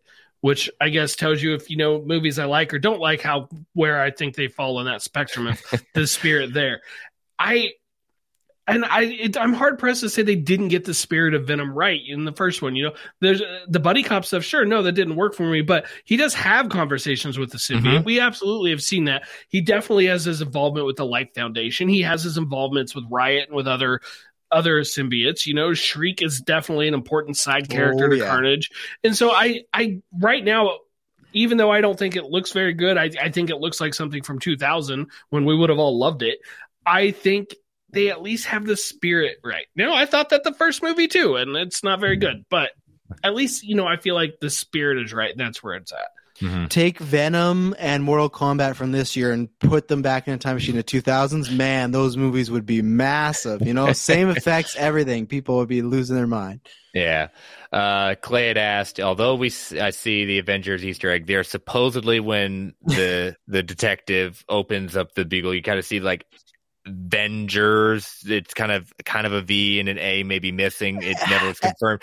Everybody's reading this wrong. It's the Revengers. It's the Revengers. You couldn't use them either, though. Yeah. So I'm pretty sure Revengers is because that's the thing. Like that's MCU. Yeah. Could Marvel Studios be waiting to play nice with Sony, and they want to do the Dark Avengers, maybe the next phase bad guy? Circus went on record, at least at this point, saying they are unaware of anything else going on. They are not connected. Not saying he's not even saying he's connected to a third Venom movie at this point. He's just saying right now, my iteration, we are completely separate. We know that all these are just little Easter eggs to make the fans go, yay. Yeah, maybe. I mean, this isn't the kind of movie that you're pre-booking the sequel right away. No, they're going to see how this one does probably, or get a little bit closer, find out what the chatter is. Tim Rooney had said, didn't the Scorpion get the symbiote at one point? And yeah he did. Yeah. But here's the thing: to take this to DC Cavaliers' question, Matt Gargan did have the symbiote in the Dark Avengers. It was Scorpion who was. So I wouldn't rule out that possibility if they wanted a Dark Spider-Man for a Dark Avengers. I wouldn't rule that possibility out. They could still do that without Venom. They absolutely could. And for the record, it's not like Circus is going to come out and say, oh, we're totally connected. We're part of the MCU. We're in phase 4. We're movie number 25. Well, now if Alfred Molina was directing this, all the tea would be spilled at that point. If Alfred Molina was in this, we would already know about the connection, so it'd be fine. But he's not. Andy Serkis is a little bit, I mean, he's been part of the MCU. You know, he knows how they play it over there. Yeah. So I think it's possible that someday, but we'll save that thought for later. Two things. One, with Clay's question, and not to mock you, Clay, but the whole is Marvel Studios hoping to work with Sony. It is the complete opposite direction as far as Marvel Studios is not hoping to work with Sony. They are in the fact of like to work with Tom Holland, but like they don't need the Sony rub to make their movies good. Like anytime Sony can throw the in association, or like when they are like oh, from the producers of Spider-Man Homecoming. It's like, yeah, that's true, but that's such a it's such a cheat. And Is that's it, where it's just, is it really? it's like we know. So that's where it's like Sony is all the other way around as far as they're the one that wants the connection. I've always said this, that I'm happy Tom Holland's sticking with them, but if even back then when the deal divorce happened, if it would have stuck that way, Marvel Studios would have been fine. Sure, they'd lose some money here and there and everything like that, but the overall grand scheme of the MCU, that wasn't going to hurt them. There's not, I don't think, one character that could really hurt them unless it was like an actor getting some like huge controversy that would really hurt the brand. I just mean losing a single character. Like we'll learn that with Iron Man and Cap. Also, we have a new Cap, but I don't think there's one character that can take them down, and I don't think Spider-Man would be that. And I just don't see it. I think you could see. I don't understand Serkis's comments because I know he says they're not connected, but then also when you use the words they're unaware of Spider-Man. To me, that insinuates that he's unaware of the thing. Like, Spider-Man exists, though. You have to be existing for him to be unaware of something. So I would be fine if, like, a multiverse of madness, because they've already, when they did the first Venom, they kind of established that the public didn't know about aliens. So unless these Venom movies are taking place before Avengers timeline of 2012, you would have to change some things. You would have to do some, Days of Future Past or a multiverse movie. They're not in the same universe unless everyone just forgot about the attack of New York and San Francisco. Seems kind of odd, but well, they take place in 2000, remember? So we just got to put them in 2000. Perfect. Yeah, there we go. 12 years before. Venom was the first Avenger, but no, I don't think so. I think it's too much baggage. I think you could see some cameos down the line, but I think it's I don't think it's something Feige wants necessarily as well. So no, I don't think it will happen. If you had a gun to my head, no, I think they'll stay over there. Maybe some MCU character will eventually trickle over to these movies, but I don't see it. Yeah. Our last one was regarding this lovely teaser trailer from Charlie at DC Cavalier. Is there any chance that they may put a little drop or hint of Null? Null is the big bad villain going on right now, or just wrapping up at that point in King of Black. Donny Cates introduced him with Ryan Stegman, basically the god of the symbiotes. Is there a next movie? There will be, when and where do you think he can put in? My theory is this is where you could still do a third Venom movie without having to worry about the Spider-Man problem, because you don't need Spider-Man for the Null storyline. Could there be an Easter egg hint? Could there be, again, this series right here, Absolute Carnage, is basically Carnage is becoming Null's kind of communique at that point. His kind of like body on Earth at that point as he's heading towards Earth in what becomes the storyline King in Black. I think that's a lot to ask for this movie to kind of go that deep into it. But could I see, when the Carnage symbiote takes over Cletus, could his voices hearing in his head be Null and not necessarily the Carnage symbiote? I could see that, and have a post-credit sequence maybe hinting at Null. I could see that, but that's my headcanon of how you could work it in. It's messy, but you could work it in. Mm-hmm. I'm a no. I think, because I don't know, when did Null debut in the comic books? Donny Cates began it. It was basically pretty recently, right? Yeah, give me a second. I'm just reading it right now. I think by the time this movie, sure, you could add a voice or an end credit thing, yes. But as far as the main movie when this was in production, I still think this story was so new that it wouldn't be 20. Yeah, so same year as Venom, right? So I think this story was still so new that they wouldn't be like, and we're gonna work in Null. This is what we're gonna do. I think that you could, like Chris proposed, in a third or another movie, sure. In this movie, no, and I also think they still have to establish this universe, because I think the only reason Null works, and I've only read a little bit of it, but the only reason it works is because we've had decades upon of learning about the symbiotes and these characters. I think it's the same way of, like, if you have Iron Man in 2008, and if Iron Man 2 was where we were in Infinity War, it'd be too big of a jump. There's a gradual jump. Now, am I saying they're going to take 10 years to get to a Null or something? No, but I think the audience still needs to be handheld a little bit, just to be like, they have set up, there's different planets out there. So that's why I think you could dedicate a third movie to that. But I think in this movie, when it's still, I don't want to say grounded because it's symbiotes, but just when it looks a little more smaller scale, I think they will save that. So I will say no. I'll say fiction. I'm somewhere in the middle. I feel like it's possible, but not probable. I would say it's more likely to be a fourth movie because the timing, like they would have had to really latch on to Noel real early to really work him in. I mean, I don't know, maybe some ADR or something in pickups or reshoots or additional photography, something they could sneak some little Easter egg in regarding it. But I would be surprised if we came out of this movie talking about Noel. Again, it's a lot of baggage to bring into when we haven't even hinted at it in the first, and from what we're seeing, it would have to be really kind of shoehorned into this movie. You could do it again, but it's messy. So, but yeah. So any final thoughts on Let There Be Carnage? Can't wait. See what happens. I can wait, but I'll be there opening night. Yeah. Well, Travis, I think you said you're going to bounce off now. I appreciate you honoring man of your word. Yes. The fan spoke, and you had a few that said, no, we don't want you on. I don't know what you want to read into that, but well, I know. Well, then they really hated this episode because, like, man, he's been gone. And we got a new, better host, and now 2 weeks in a row, this guy's gone. And guess what? I'm going to be here 2 times in June. Oh my! But no, thanks for letting me crash. And yeah, I hope all the people that want me on, you got to hear my pain because I had several teasing messages before this episode. I can't wait to hear you on. Hines, Clay, like many people from GV, it's just like they know how much this pains me. But I thought it was a good thing to talk about because in my Marvel Alliance career, me and Chris had never actually really got to cover like the Morbius trailer or anything like that. That was all before we started the podcast. So I thought, okay, I'll come back. I'm okay with not covering Morbius. I'm okay.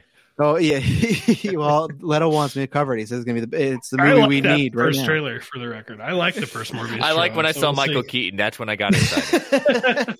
So you guys have a good rest podcast. I can't wait to listen in the morning, and I will catch you all in the future. Thanks, buddy. All right. You want to head into some news? Yeah, let's hit it. All right, so we kind of talked about it. Travis talked about it in the beginning with Loki. So we got the news that Loki is, Tom Hiddleston came out with a little video, saying basically Wednesdays is new Fridays. We're moving Loki to there. And did you happen to see the? I know you're kind of iffy on when you get to the certain part of as it gets closer and closer, you don't want to see too much of the announcements. And this, it wasn't really a lot of new, but there was some new stuff in it. Did you get a chance to look at the additional footage they put out there? I did not watch it. No. And yeah, I get within about this range and I start being like, I don't need any new footage. We'll see. So I did not watch it. I'll let you tell me if I should watch it though. And if there's anything real cool or whatever, but no, I think it's a lot of back and forth with, Owen Wilson's character Mobius talking with, I forget her title, one of the, I guess we'll call it one of the on the time court at that point. Mm-hmm. Basically Kang's love interest in the comics. Yeah. Though they're kind of going back and forth. He's saying he's really kind of says basically he's backstabbing, but he's growing. It's kind of like just seeing the dynamics of it in a lot of scenes we've seen before, but it's interesting and kind of you want to talk about. We kind of said I kind of think this might be the future of Disney Plus on Marvel MCU on Disney Plus. Is that I think they'll take over the Wednesday spot if these movies are going to continue. Obviously, coming out on Fridays, they want that slot, the conversation, to be dedicated to the Marvel movies. Get to see 2 Marvel things in 1 week, maybe. 2 Marvel things in 1 week, plus we'll have the Bad Batch to Disney Plus is just going to own me. This change to Wednesdays, I've seen a lot of people really upset about it, and honestly, I don't care. I'm going to get up at 4 a.m. either way, so whatever. What do people say? They just don't want to. They just liked it so much on Fridays. It's gonna just ruin as their kind week. of like the kickoff event, like to the weekend and stuff. Like I guess I get it from that. So have a couple friends come over, or have the family sit down and stay up late and watch it Friday nights and watch WandaVision or Falcon and Winter Soldier. And now it's all the kids have school the next day if they're in summer school, or people got to work the next day, or I don't know. I get it. I don't really care. I guess. For me personally, I guess maybe I liked Fridays more, but yeah, I don't know. I'm like, I get to see it 2 days earlier. I'm not going to be upset with that. So yeah, and it says something. This will be 6 episodes. They've gone on record about that. So it'll end on July 14th. So that's basically, as Travis said up front, that July 9th, Loki premieres. We will go live for 6 weeks starting on June 10th. And I know, Brent, you're not going to be, unfortunately, on there for that show. I know you're out of town. I'll be out of town. There's a chance I'll work it out. Whatever. I'm going to be in Vegas. We'll call it what it is. And when I have an opportunity to go there on my wife's company's dime, I'm going. But I did have the thought of, oh man, when it was going to be on Fridays, it wasn't going to I wasn't going to have to miss that first episode. We'll see. I'm not promising anything either way, but I'm going to try and make it work. And so I will be gone at the end of the month. I will be very much out of the country at that point, in St. Lucia at that point for a week. So not on any company's dime. It's our 10-year anniversary. So I will be missing a week as well. But the show will continue on. As Travis said, he'll be on twice. He's covering for us, respectively. Yeah. So it'll start then. It'll run through July 14th. Again, thank you, Mr. Hines, for letting us switch with you. The Bad Batch will continue until August 6th. So Disney Plus will still have it. This is our first kind of overlap of Disney Plus content. But something to pay attention to is, again, once Bad Batch ends, we have 3 more MCU Disney Plus series coming out later this year. We have What If, which we still don't have a date for, Miss Marvel, no date, and Hawkeye. I'm pretty sure that's the order we're getting them in. And I think What If, I'm thinking in August. So July 14th for Loki. Mm-hmm. That's the final episode. I'm going to predict July 28th. Okay. Which is the same distance we had between WandaVision and Falcon and Winter Soldier. Yeah. Yep. So basically end of July, beginning of August. Actually, I think there might have been one more week in between those. No later than August 4th. That's my prediction. Yeah. So Miss Marvel, what's your prediction for that one? Do we know how many episodes What If is? No. I think it's going to be like half an hour. So it's animated. I think at most a half an hour. They have not gone on record, so I think it's going to be more than 6 episodes. So 9 episodes, compared to WandaVision would put us to the end of September. So we got Shang-Chi coming out September 9th. Yeah, but so if they keep with Wednesdays, though, I mean, they're not overlapping the days. Really, and then I think it'll be close. I don't think we're going to have that big a break. Once Loki starts back up, we're not going to have we are in the biggest break of the year right now, I think, between Falcon and Loki. For Disney Plus content, I think that is the biggest break of the year for the MCU. Yeah. So Miss Marvel probably predicting sometime in September, and I think Hawkeye's in November to give the Book of Boba Fett to own December. I could absolutely see that. So I don't think we have an episode count for either show yet. There are any of the shows we don't have an episode count. They really like keeping that close to the vest as close as possible before releasing that information. But they seem to really. Do you think the 6 episodes is going to be the kind of main thing for these? Miss Marvel, Hawkeye, WandaVision. I know WandaVision was 9 episodes, but I'm sensing more of a 6-episode thing is what they're kind of honing in on right now. I feel like we know for Loki, and I think Hawkeye will lend itself that way. Part of me keeps thinking Miss Marvel could lend itself more to that half-hour format. She-Hulk definitely, because She-Hulk. I think they said they were doing that. They're doing they're leaning. They basically said legal comedy. Yeah, that's got half-hour written all over it. Mm-hmm. I could have sworn they said that it was one of those type shows. So I don't know.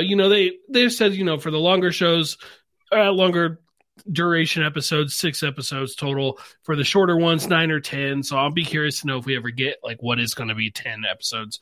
I would not be surprised if most of them lean the route of 6, but. With 9, they have more weeks on the calendar covered. Mm-hmm. There's a new episode more often than not. So, really, honestly, I don't care because I thought 9 worked really well for WandaVision. I think, got 2 in one. We got 2 in the first one, so they may try to do that so it was 8 weeks. And to me, Falcon and Winter Soldier, I don't think it needed a whole nother episode. I would have given 5 or 10 more minutes to maybe individual episodes, but I don't think I would have done a whole nother 50 to 60 minutes long at the end of that. So I felt like 6. I think they're good episode counts. So I'll be thrilled with 6 Hawkeye episodes or 6 Miss Marvel or 9 Miss Marvel, whatever the case is. Yeah, I think once you start, I think there's that sweet spot between 9 and 10. I think when you start going over that, you lend yourself to where's the filler episode. Yeah, I don't want them to go over that. So, all right. Next one, we've got a couple of Guardians news, and you have a little Guardians news yourself. Oh, yeah, I guess I have to pull that up. So Dave Bautista has been making the rounds. For those of you that aren't aware, but I find it hard to believe that he's plugging he's in Army of the Dead, Zack Snyder's new movie that's coming out, I think, this week in theaters and in a week or two on Netflix. But he's plugging that, but he's also getting the questions about Guardians of the Galaxy Volume 3. What's going on? What's it? Again, he's just getting ready to start filming that, and so. He interviewed with Digital Spy magazine and said that, as for my obligation, I've got Guardians 3, and that's probably going to be the end of Drax. He continued on saying there were talks for a while about Drax and Mantis film. It really, because it was James Gunn's idea, we really wanted to do a Drax and Mantis film. He laid out the idea to me. I thought it was such a brilliant film, but I haven't heard anything, and I don't think they were very interested. But he did tweet out some things after the article came out and said, Drax isn't going anywhere. He just won't be played by this dude. By the time Guardians 3 comes out, I'll be 54 years old. And for God's sake, I'm expecting everything to start sagging any day, any second now. James Gunn replied to him saying, there's no Drax without you, buddy. You are the MCU's Drax, the Destroyer. And as far as I'm concerned, could never be replaced. And you have the right to do whatever you want with your acting choices. Dave responded, there's no Drax without you, brother. Hashtag end of the journey. I love you, dude. And he also continued today. I didn't put in the notes because I kind of Collider talked to him as well. He also threw a little bit of disappointment about Drax's portrayal in the MCU, saying that he felt they lost an opportunity to really explore his backstory and be the true Drax the Destroyer. He's gotten his butt kicked, he said, more often than not in the MCU. He's really not the Destroyer. He's just Drax. You've only heard his story, but you really he's more be kind of the butt of all jokes in the movie. And so he says, I've enjoyed playing the character, but he thinks it's a missed opportunity. Yeah, I saw that because you said Marvel missed the opportunity, and I wanted to be like, who wrote most of your scenes? So you might want to have a talk with James Gunn on this one. You're right. Because even his stuff in Infinity War, like James Gunn got a pass at that. Like he got an involvement in that. So I'm like, I don't know. I think I love Drax in the MCU. I think he's great. Would I be interested in a Drax and Mantis movie? Sure. I mean, I'd be up for it. It probably doesn't crack my top 10 for ones I most want to see out of existing pairings, but I don't know what to say. I'm like, yeah, they didn't really go into Drax the Destroyer, but that kind of what happened when you're with an ensemble. There's the 5 core members or whatever of the Guardians, and then your appearance. So it's not like he had a solo movie. I mean, if they wanted to do a Disney Plus project, or I've been saying for a while, I think they should do a Disney Plus movie. I would totally be down for some more on Drax's past. Give us a prequel to the first Guardians. Like, how did he end up in the kiln in the prison? Yeah. Give us something on that. Give even just a 90-minute story. I think would be pretty awesome. So I'd definitely be down for seeing it. A missed opportunity. I don't know if I'll go quite that far, but I guess as the actor, I get why he would say that. Yeah, and again, I don't think he's necessarily throwing shade, and you're right. If you really want to point fingers, you talk to James at that point. But the good thing about the Guardians of the Galaxy is that you've had, basically, with Annihilation, you kind of, and especially Annihilation Conquest, you introduce what our modern incarnation. This book right here is what James Gunn used to kind of build his first film off of. Right. And so the Guardians have had a rotating group of members. Star-Lord has been probably one of the most consistent members of the Guardians. But that's the thing that I think the Guardians franchise will continue, just with some new players, maybe some maintaining ones. But even James Gunn tweeted out that, responding to a fan question, saying right now he's planning on it being his last, but it doesn't. He also followed up later on saying, but never say never. I think we've all figured that this was James is going to be his last time doing Guardians. Yeah, and we got to remember we're getting that holiday special also that he's doing at the same time. And so we're getting a couple more Guardian stories from James Gunn. And at that point, if he wants to be done with the MCU, I appreciate his contributions. He's made a couple great movies so far, and I got to assume that Volume 3 will be comparable. If he wanted to do something else in the MCU, a different character, I'd be totally game for seeing that too. Yeah, and I think what we've seen from a lot of directors, particularly most recently the Russo brothers, this is a very hard kind of grueling schedule, especially with what they've done with the trilogy at this point, and the fact that he's jumped from the Suicide Squad right back into this. When originally, yes, Peacemaker in there also. And Peacemaker. So, I don't think he's necessarily tired of doing these types of films, but I think with Peacemaker, he's got an opportunity, and he's also gone on record that the idea of this is successful, there will be more seasons. So he maybe want to do more smaller scale, playing with the toys, but not like this huge world building in that sense. Right. Totally agree. So our last story of the evening is Captain America's Anthony Mackie is already preparing for his next big project coming from Murphy's Multiverse. Where we last left Sam at the end of Winter Soldier, he is Captain America. We've speculated at the end of the episode where we're going to see him next. Well, he kind of, in an interview with Daily Show with Trevor Noah, he kind of started talking about that. And he said that, you take 4 months off, like he said it takes 4 months. So like right now I'm at the end of the first month of a 4-month process to get back away from Fat Mackie to Movie Mackie. That's very specific. That's a lot sooner than you and I were predicting. Now, he didn't say, I'm getting in shape to be Captain America again. He didn't say that. But this was built in the conversation around how getting in shape for Marvel movies. Yeah. It's for Captain America. Let's be real. It's for Captain America. The only question is, in what property? I don't think it's Captain America 4. They're not 4 months away from shooting that, or 3 months away from shooting that. Right. They don't even technically have a director. They just have the writers. And so it's not that, but is it Secret Invasion? Is it Armor Wars? Maybe he's going to repay Don Cheadle and appear in his show. Yeah. I'm just trying to think, because it's obviously everything that's already done. Miss Marvel, Hawkeye, it's not for that. I don't see him in, Moon Knight starting to film. I don't see it for that. It doesn't seem to fit with that one. She-Hulk, no. So yeah, but it just seems soon. And we haven't heard confirmation of when Secret Invasion is filming, but we know it's got to be soon. Yeah, it does seem soon, and we know they're pretty far out there as far as what they're already working on production-wise, right? Like Thor's already shooting, for example. Doctor Strange is wrapped. Maybe the Marvels, maybe. Yeah. I wouldn't rule out a cameo in Wakanda Forever. I wouldn't rule out a cameo there, especially now with the connections with him having gotten his suit from Wakandans.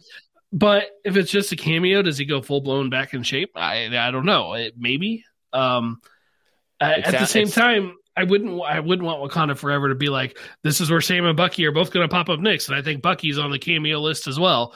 And so, because I still want that to be about the Wakandans. Yeah, it just was interesting how this kind of news came about. But he's getting in Captain America's shape. Possibly. So we'll have to watch. Again, they like playing with words. They like kind of dropping hints where there may be no hints. Mephisto. Did you? Yeah, Mephisto. That's funny. Right now, Secret Invasion is my best get. But I gotta ask. Did you see the Obi-Wan Kenobi thing? I did. Like Mephisto, Ewan McGregor got to work with somebody he has wanted to work with for a long time. What was it? I even dropped one in the chat from even Donnie Cates. I got to pull it back up. He was responding to. Oh yeah, IGN says the title of Venom 2, Venom Let There Be Carnage, may be teasing a secret villain. Here's our theory. Donnie Cates responded, I bet it's Mephisto. I love it. So, Mephisto means that's going to be fun. So Secret Invasion is my official guess. Yeah, that's the only thing that seems plausible at this point. Because again, Nick Fury. I'll give a runner-up to Armor Wars. Yeah, so. All right, so good bit of news. A little bit of taste of things to come. So let's take our last ad break. So, ladies and gentlemen, again, these ads help keep the lights on in the Geek Ultimate Alliance Network. We don't get to choose what ads come on, and they can be a bit loud. So, I'll give you that 3 count to turn that volume down. 3, 2, 1. We'll be right back. What if you could have a career where the opportunities are as vast as our nation, where it's not about mission statements, but a shared mission? At U.S. Customs and Border Protection, we go beyond to protect more than borders. From ship to shore, air to ground, cities to local communities, CBP agents and officers are keeping people safe. Join U.S. Customs and Border Protection and go beyond for something far greater than yourself. Learn more at cbp.gov/careers. Hello, it is Ryan, and we could all use an extra bright spot in our day, couldn't we? Just to make up for things like sitting in traffic, doing the dishes, counting your steps, all the mundane stuff. That is why I'm such a big fan of Chumba Casino. Chumba Casino has all your favorite social casino-style games that you can play for free anytime, anywhere with daily bonuses. That should brighten your day a little. Actually, a lot. So sign up now at ChumbaCasino.com. That's ChumbaCasino.com. No purchase necessary. VGW Group. Void where prohibited by law. See terms and conditions. 18+. Judy was boring. Hello. Then Judy discovered ChumbaCasino.com. It's my little escape. Now Judy's the life of the party. Oh, baby, mama's bringing home the bacon. Whoa, take it easy, Judy. The Chumba life is for everybody. So go to ChumbaCasino.com and play over 100 casino-style games. Join today and play for free for your chance to redeem some serious prizes. ChumbaCasino.com. No purchase necessary. Void where prohibited by law. 18+. Terms and conditions apply. See website for details. With the Lucky Land Slots, you can get lucky just about anywhere.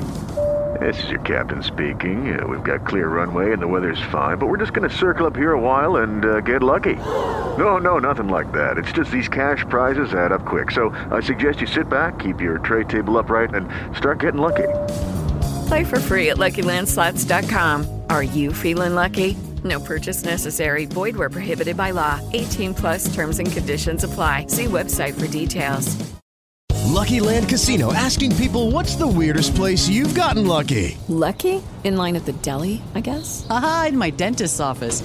More than once, actually. Do I have to say? Yes, you do. In the car before my kids' PTA meeting. Really? Yes. Excuse me, what's the weirdest place you've gotten lucky? I never win and tell. Well, there you have it. You can get lucky anywhere, playing at LuckyLandSlots.com. Play for free right now. Are you feeling lucky? No purchase necessary. Void where prohibited by law. 18+. Terms and conditions apply. See website for details.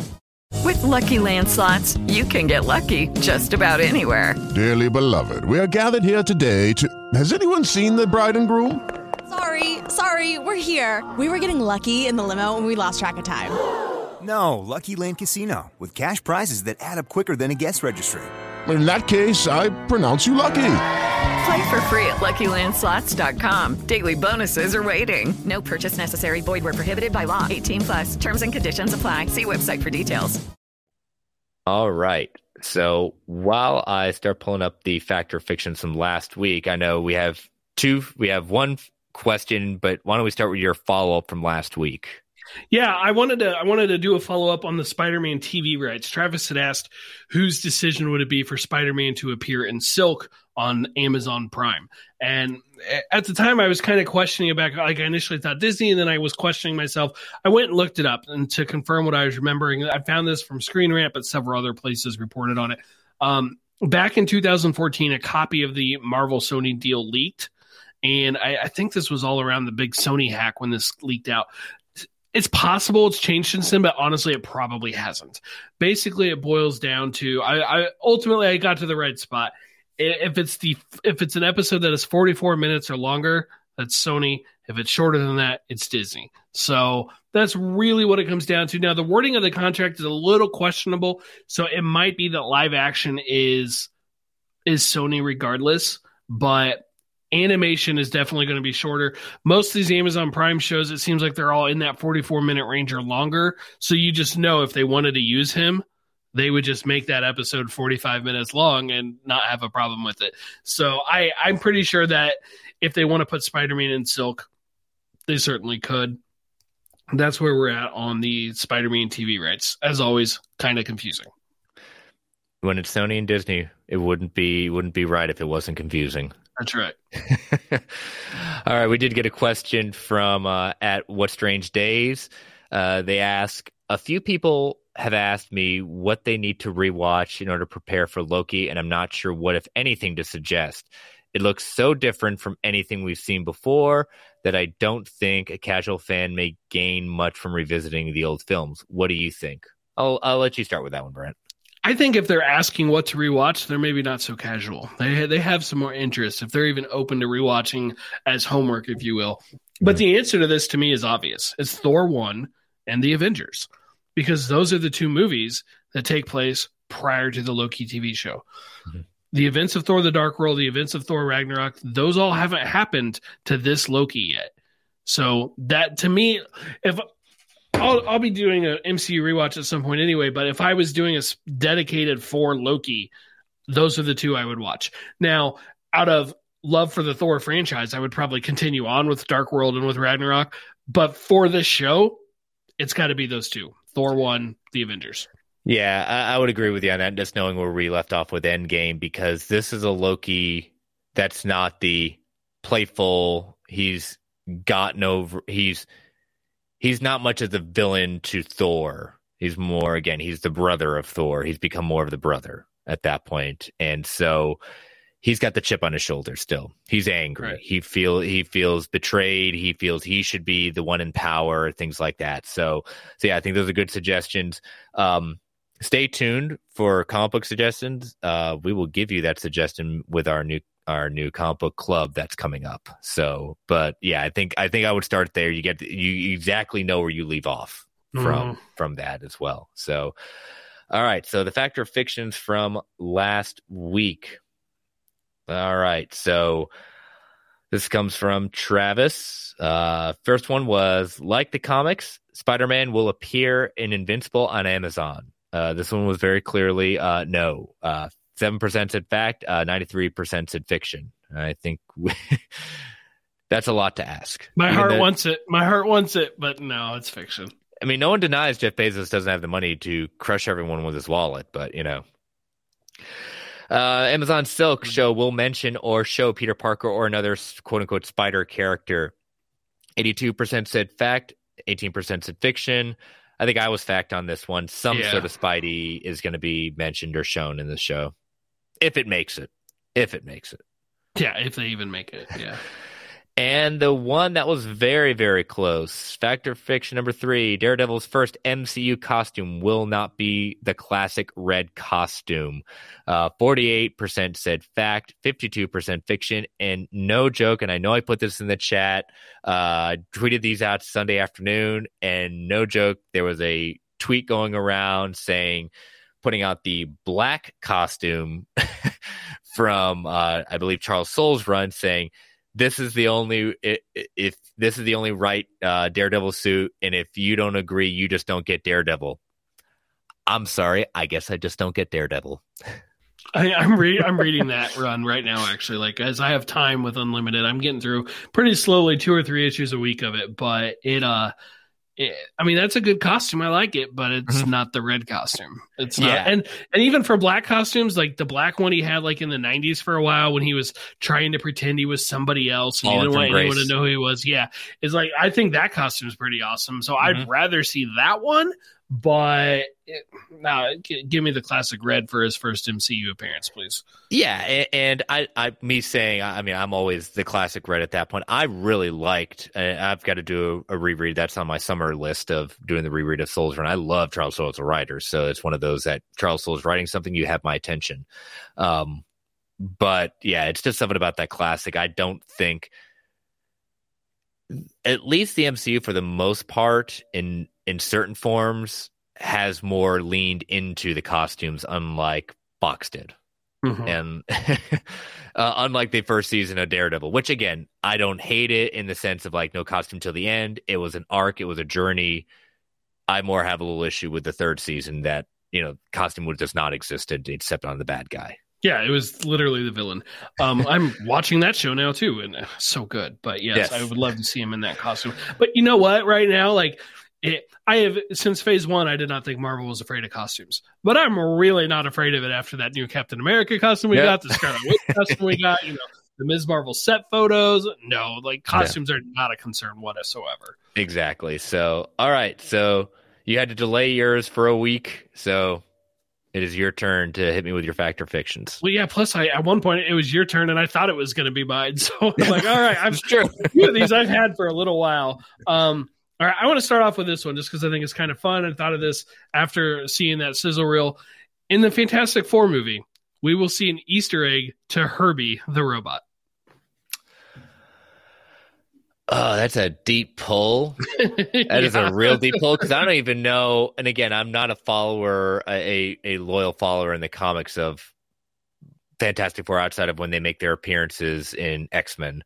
I say fact because the MCU has made a good habit of making these kind of tips of the hat to maybe if it's a junked robot that Reed makes it said, oh yeah, that was when I was playing as a child. Herbie, whatever, making an offhand comment. Yeah, I think it's fact. Think back to the first Iron Man where he's got the robot he's talking to, he's trying to do stuff. Dummy, he kept calling him. It's I could see them doing something along those lines. Yeah. All right, so that's number 1. Number 2, a little more recent, a little more Torres. We are going to see Torres become the new Falcon in Captain America 4. They focus so much on Torres to the point where where he's listening to Captain America's speech, he is working on those wings. He is clearly working on those wings. He doesn't need to anymore. So why would he do that? I say it's fact. Yeah. I don't know. I don't think we see Torres until Captain America 4, though. Agreed. I think it is specifically Captain America 4. All right, one more. I've got 2 here that I'm really trying to pick between. The good thing is you can bank one of them. I am going to. I'm going to go with the more fun one, even though I already know what you're going to say, I think. Okay. All right, so this one's Venom related. All right. The SPUMC will be brought into the MCU by way of a Maximum Carnage event, which will keep Spider-Man as a part. So basically, a new deal will be made, but it will include bringing in Venom, and let's do Maximum Carnage with the characters. Correct me if I'm wrong, because you pay attention even closer than I do sometimes at that point, and we both do well. That's why we're very good together on the show. Feige has said that right now, Spider-Man is the only one who can cross multiverses. He did make a comment like that when they renewed the deal. Yes. When they announced the current deal, the renewal, the retaking of their vows after the divorce. Yes, he did make a comment about Spider-Man being able to cross universes. So, would this be a melding or would this be universe crossing? I think a melding. Melding?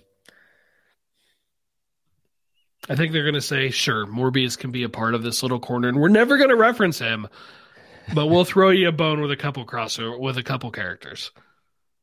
Do I go with my heart or head? I say that, but it could be a Marvel event. Yeah. It could be a Feige-led MCU event, Maximum Carnage, right? Mm-hmm. And you're just bringing in those characters, and I'm going to go with my heart because I really, really want it, and I think, again, I've said it over and over and over on this show. I do not see us where Marvel, where Sony leaves Marvel and says we're going to do everything on our own. I think they and plus they don't, with all the deals they've been making with Netflix and Disney Plus and to basically save Sony Studios. Yeah, I think it's to their benefit. I think that deal with Disney Plus shows that this is not where we were. Was it 5 years ago plus, where the bottom was falling out, and Toby and it's gonna be something like that. Tom was crying at that point. I say this is more than possible, and I'm going to go with fact. I'm going to say it's fact, but I think it's honestly that's me going with my heart as well because, well, no, this maybe isn't. Well, I mean, I guess it probably is my favorite interpretation of Venom by default because it's better than the Spider-Man 3 one. It's not the Venom I would have wanted necessarily, but I don't think that Venom's coming anytime soon. And I would love to see a Venom with Spider-Man on screen in live action, right? The ship has sailed on going the comic accurate route for how, like, with their relationship. Okay, fine. I'll accept that. I still want to see Spider-Man and Venom throw down. And I would love to see Spider-Man and Venom versus Carnage and expand that out, bring in Carrion and bring in the Demo Goblin and all these other guys. And I would love to see that. So, yeah, I'm going to say yes, I'm going to say fact, but, there's a big part of my heart there that just wants to see it. Yeah, I would love to see a War of Symbiotes. I'd love to see, Peter have his alien costume stint at that point. I think there's too much potential. There's too much money on the table that that potential of a movie will make. More than Venom 1, Venom, Let There Be Carnage, and a potential third movie. If the third movie has Spider-Man, yes, you get all the monies, but that is a lot of bank and merchandising and promotion that you are throwing away if you don't make it happen. Yeah, definitely. So, all right, so look out for those Sunday afternoon, and I'll post them, and I'll start working on mine for this upcoming week. I've got hopefully some good Marvel news drops, to inspire me. Otherwise, I just look towards my comic shelf and my Marvel Unlimited account and say, let's have some fun. All right, so before we get into our number 5 of Ultimate 6, hinted towards it. This time Travis and I kind of established this, and Brent, you're kind enough to continue on with this, what we've established with Comic Book Club. We let the listeners choose, which is what they chose with Ultimate 6.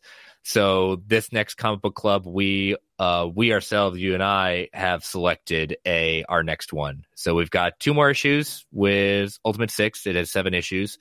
Our next one, we like being timely. We like being this, and I have not read this series. I've wanted to, and I don't think you've read it either, Brent. I've maybe read like 2 issues. I need to I'll find out for sure when I reread them. I've maybe read 2 issues. So we are going to read Loki, Agent of Asgard. This is our biggest series we have read for Comic Book Club. It is 17 issues, and no, we are not going to go 17 weeks. No.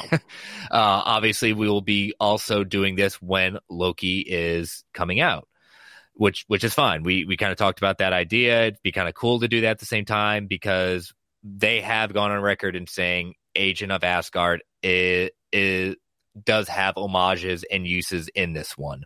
So it is on Comixology. It is not on Comixology Unlimited.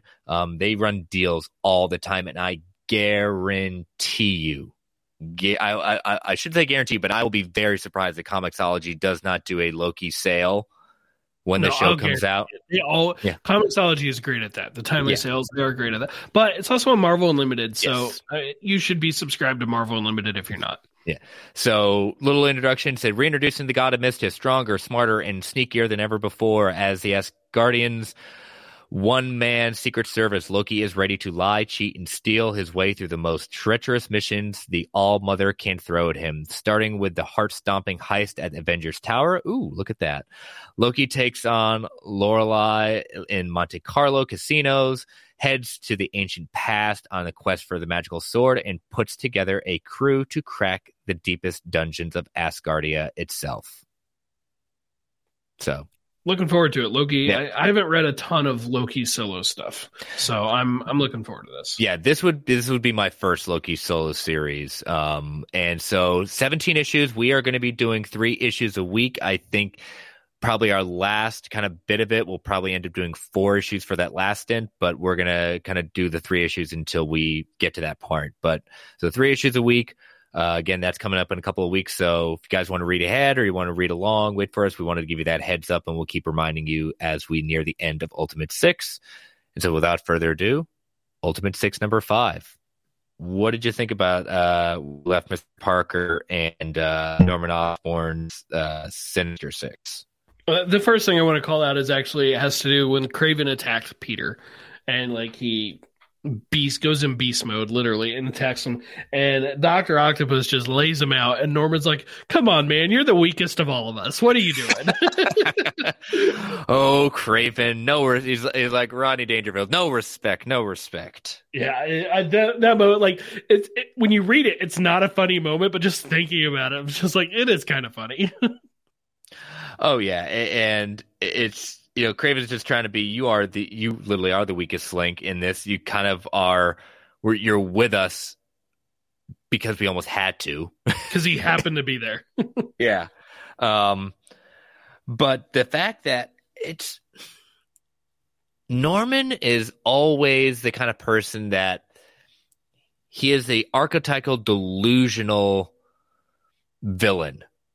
That he has built up this whole thing about his relationship with Peter, that Peter's like, "What are you talking about, man? Why do you call me boy? Why do you call me son? I'm not. You are not my father." And he just says, "You have no idea the lies. I'd say I am the one you should be following." Like this, like it's he falls into a lot of tropes, and it's not cliche, and it's like, oh, I kind of roll my eyes at, but Bendis writes it so Bendis does a very good job writing Norman Osborn in the Ultimate line.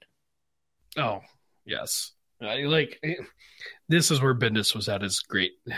Like, I want him to come back to Marvel for a reason. He just clicks with these characters more. I want him to come back to Marvel because he's not doing a great job at DC. No, he's not. It's not a good match for him. Yeah. He's not a good match for DC, but he's a great match at Marvel. So absolutely want him to come back. But, you know, I love the way that they just bring in, like, this is like the drive. Like, it feels like this. I could be wrong, but I think this was originally announced as 6 issues, and then they expanded it to 7. And so it's like, this feels like a penultimate issue. Like you're gearing up for the final showdown. You've got at the end, they're attacking the White House. They're dragging Peter along with them. And all of a sudden, like, there's the Avengers, or there's the Ultimates, I guess I should say. And they're just like, hey, you're trespassing. It's a good issue, but I do feel a little bit like this issue is more about we're going to get from all the setup to we're going to get to the real action. Mm-hmm. And, you know, as we got longer and longer into the series,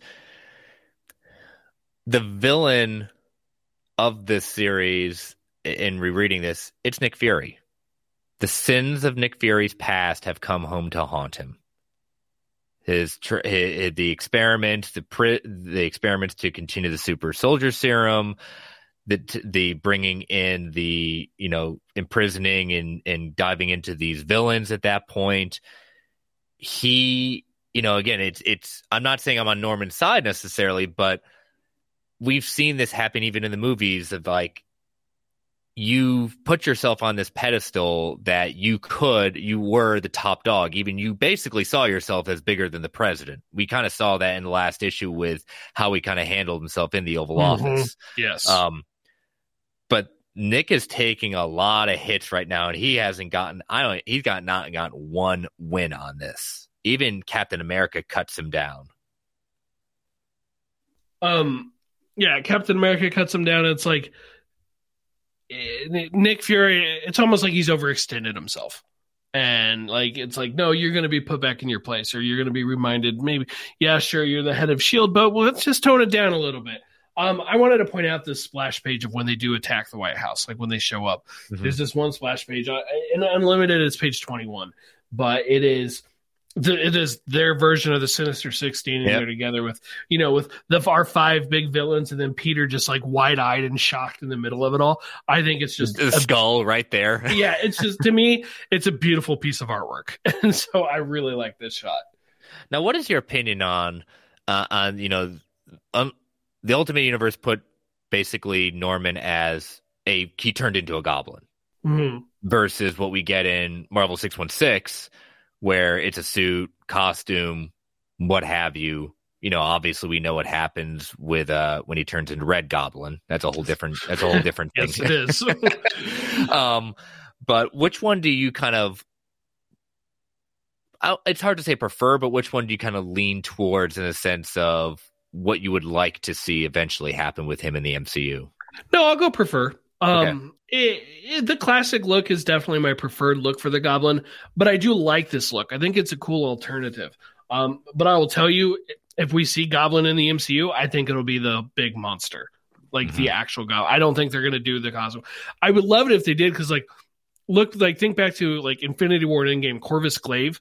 You know, his look changed the color scheme, and man, that would be a great Green Goblin design. Yeah. And so I'm like, they definitely could do it now in a way they really couldn't do it in the first Raimi movie.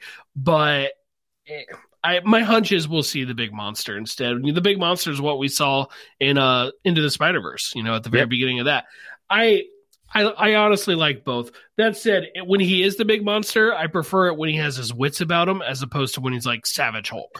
Yeah. Like I said, I've gone on record about my displeasure with Savage She-Hulk. I am not a fan. Absolutely not a fan of that. To me, Norman doesn't work when he's wild and out of control. Like part of what's threatening about him is his intellect, and so I don't want that to be lost. He's what we would fear the most if Hulk had his wits about him. Yeah. Mm-hmm. So, but yeah, I mean what a great ending splash page with Steve as Captain America saying, you know, Norman Osborn, you're trespassing. Just so subtle. I love it though. I love it. I'm ready. Just the Boy Scout. I've been waiting. Now I can read the next one. So yes.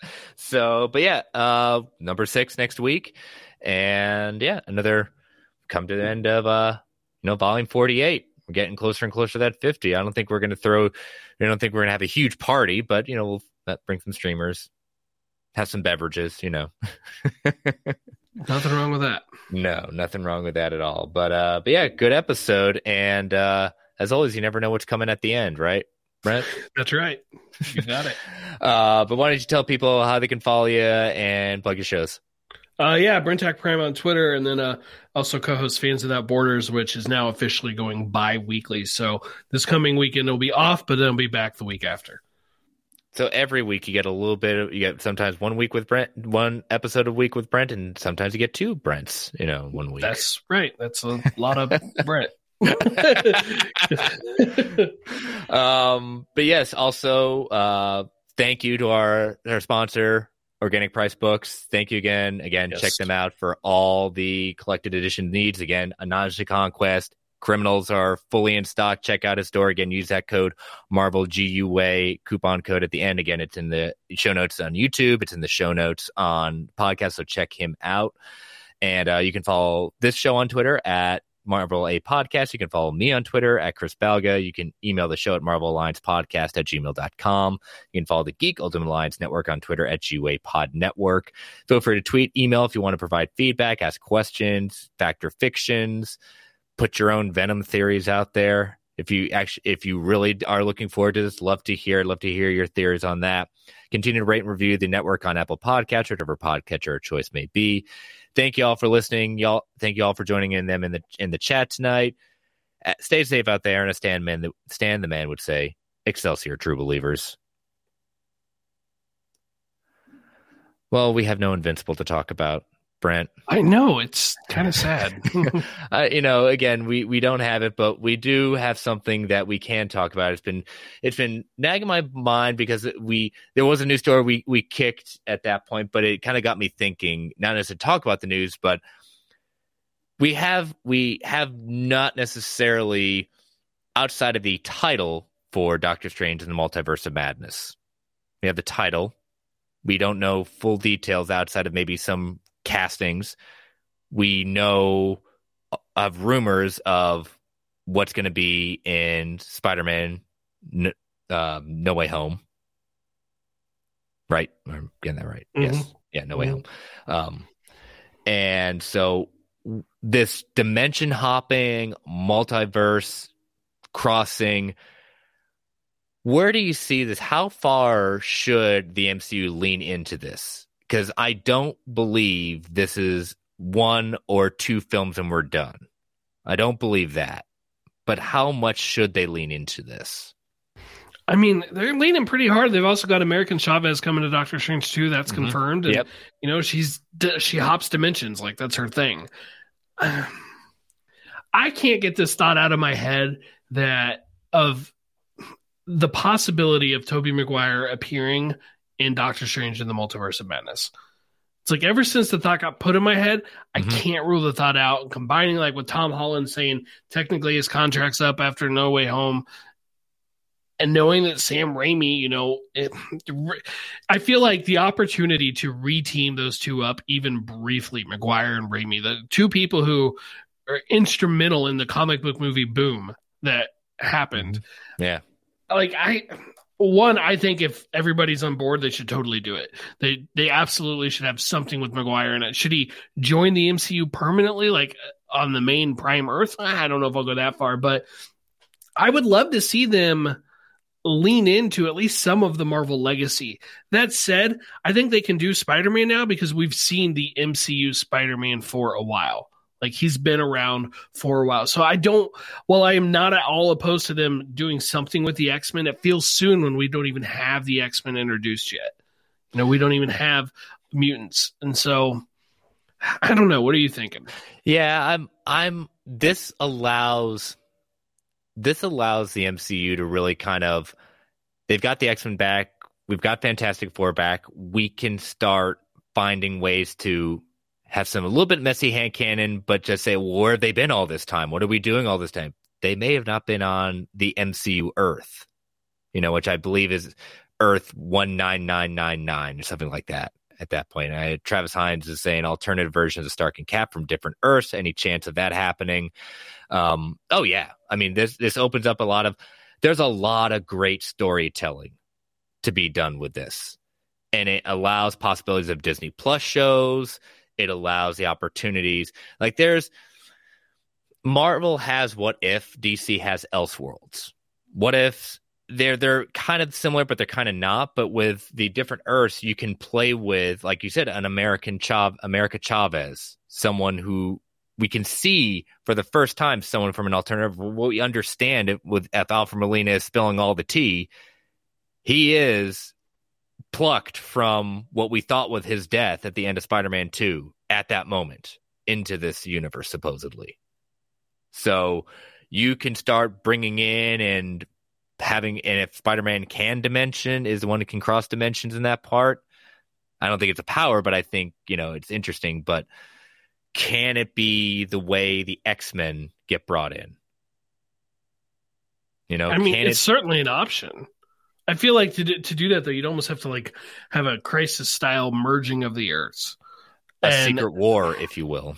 Yeah, that much better choice there. So, I mean, maybe if they did a Secret War, that would be a way to bring the X-Men in.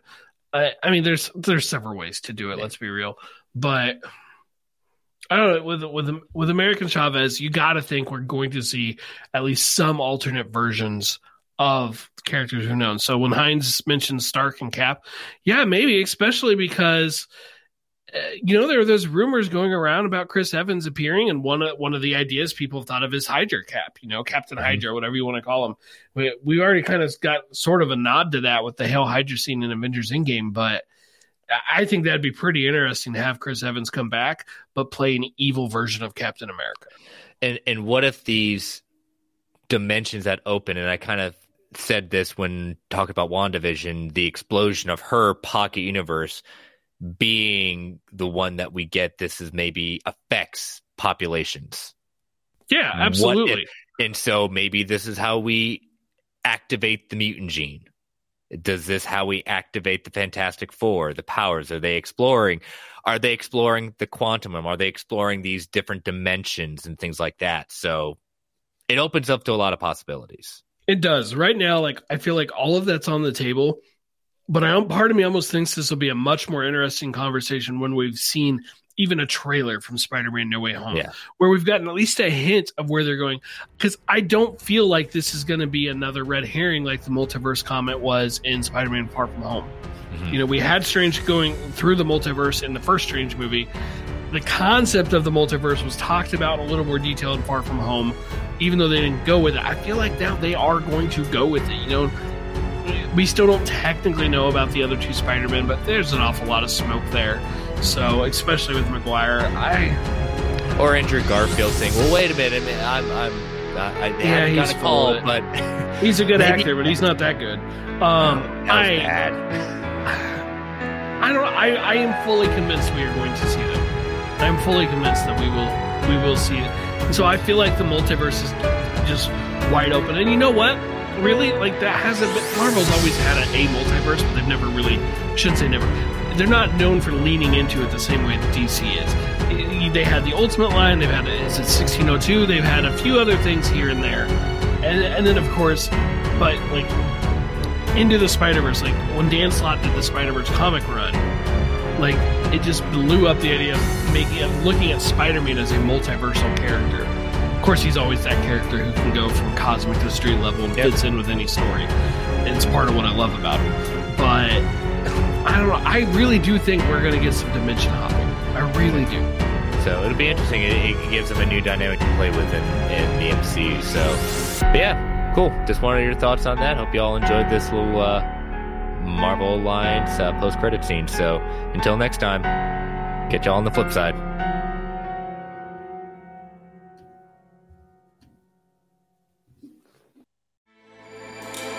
With everything you have on your plate, earning your degree online seems impossible. But at Grand Canyon University, we specialize in helping you fit a master's degree in business into your busy day.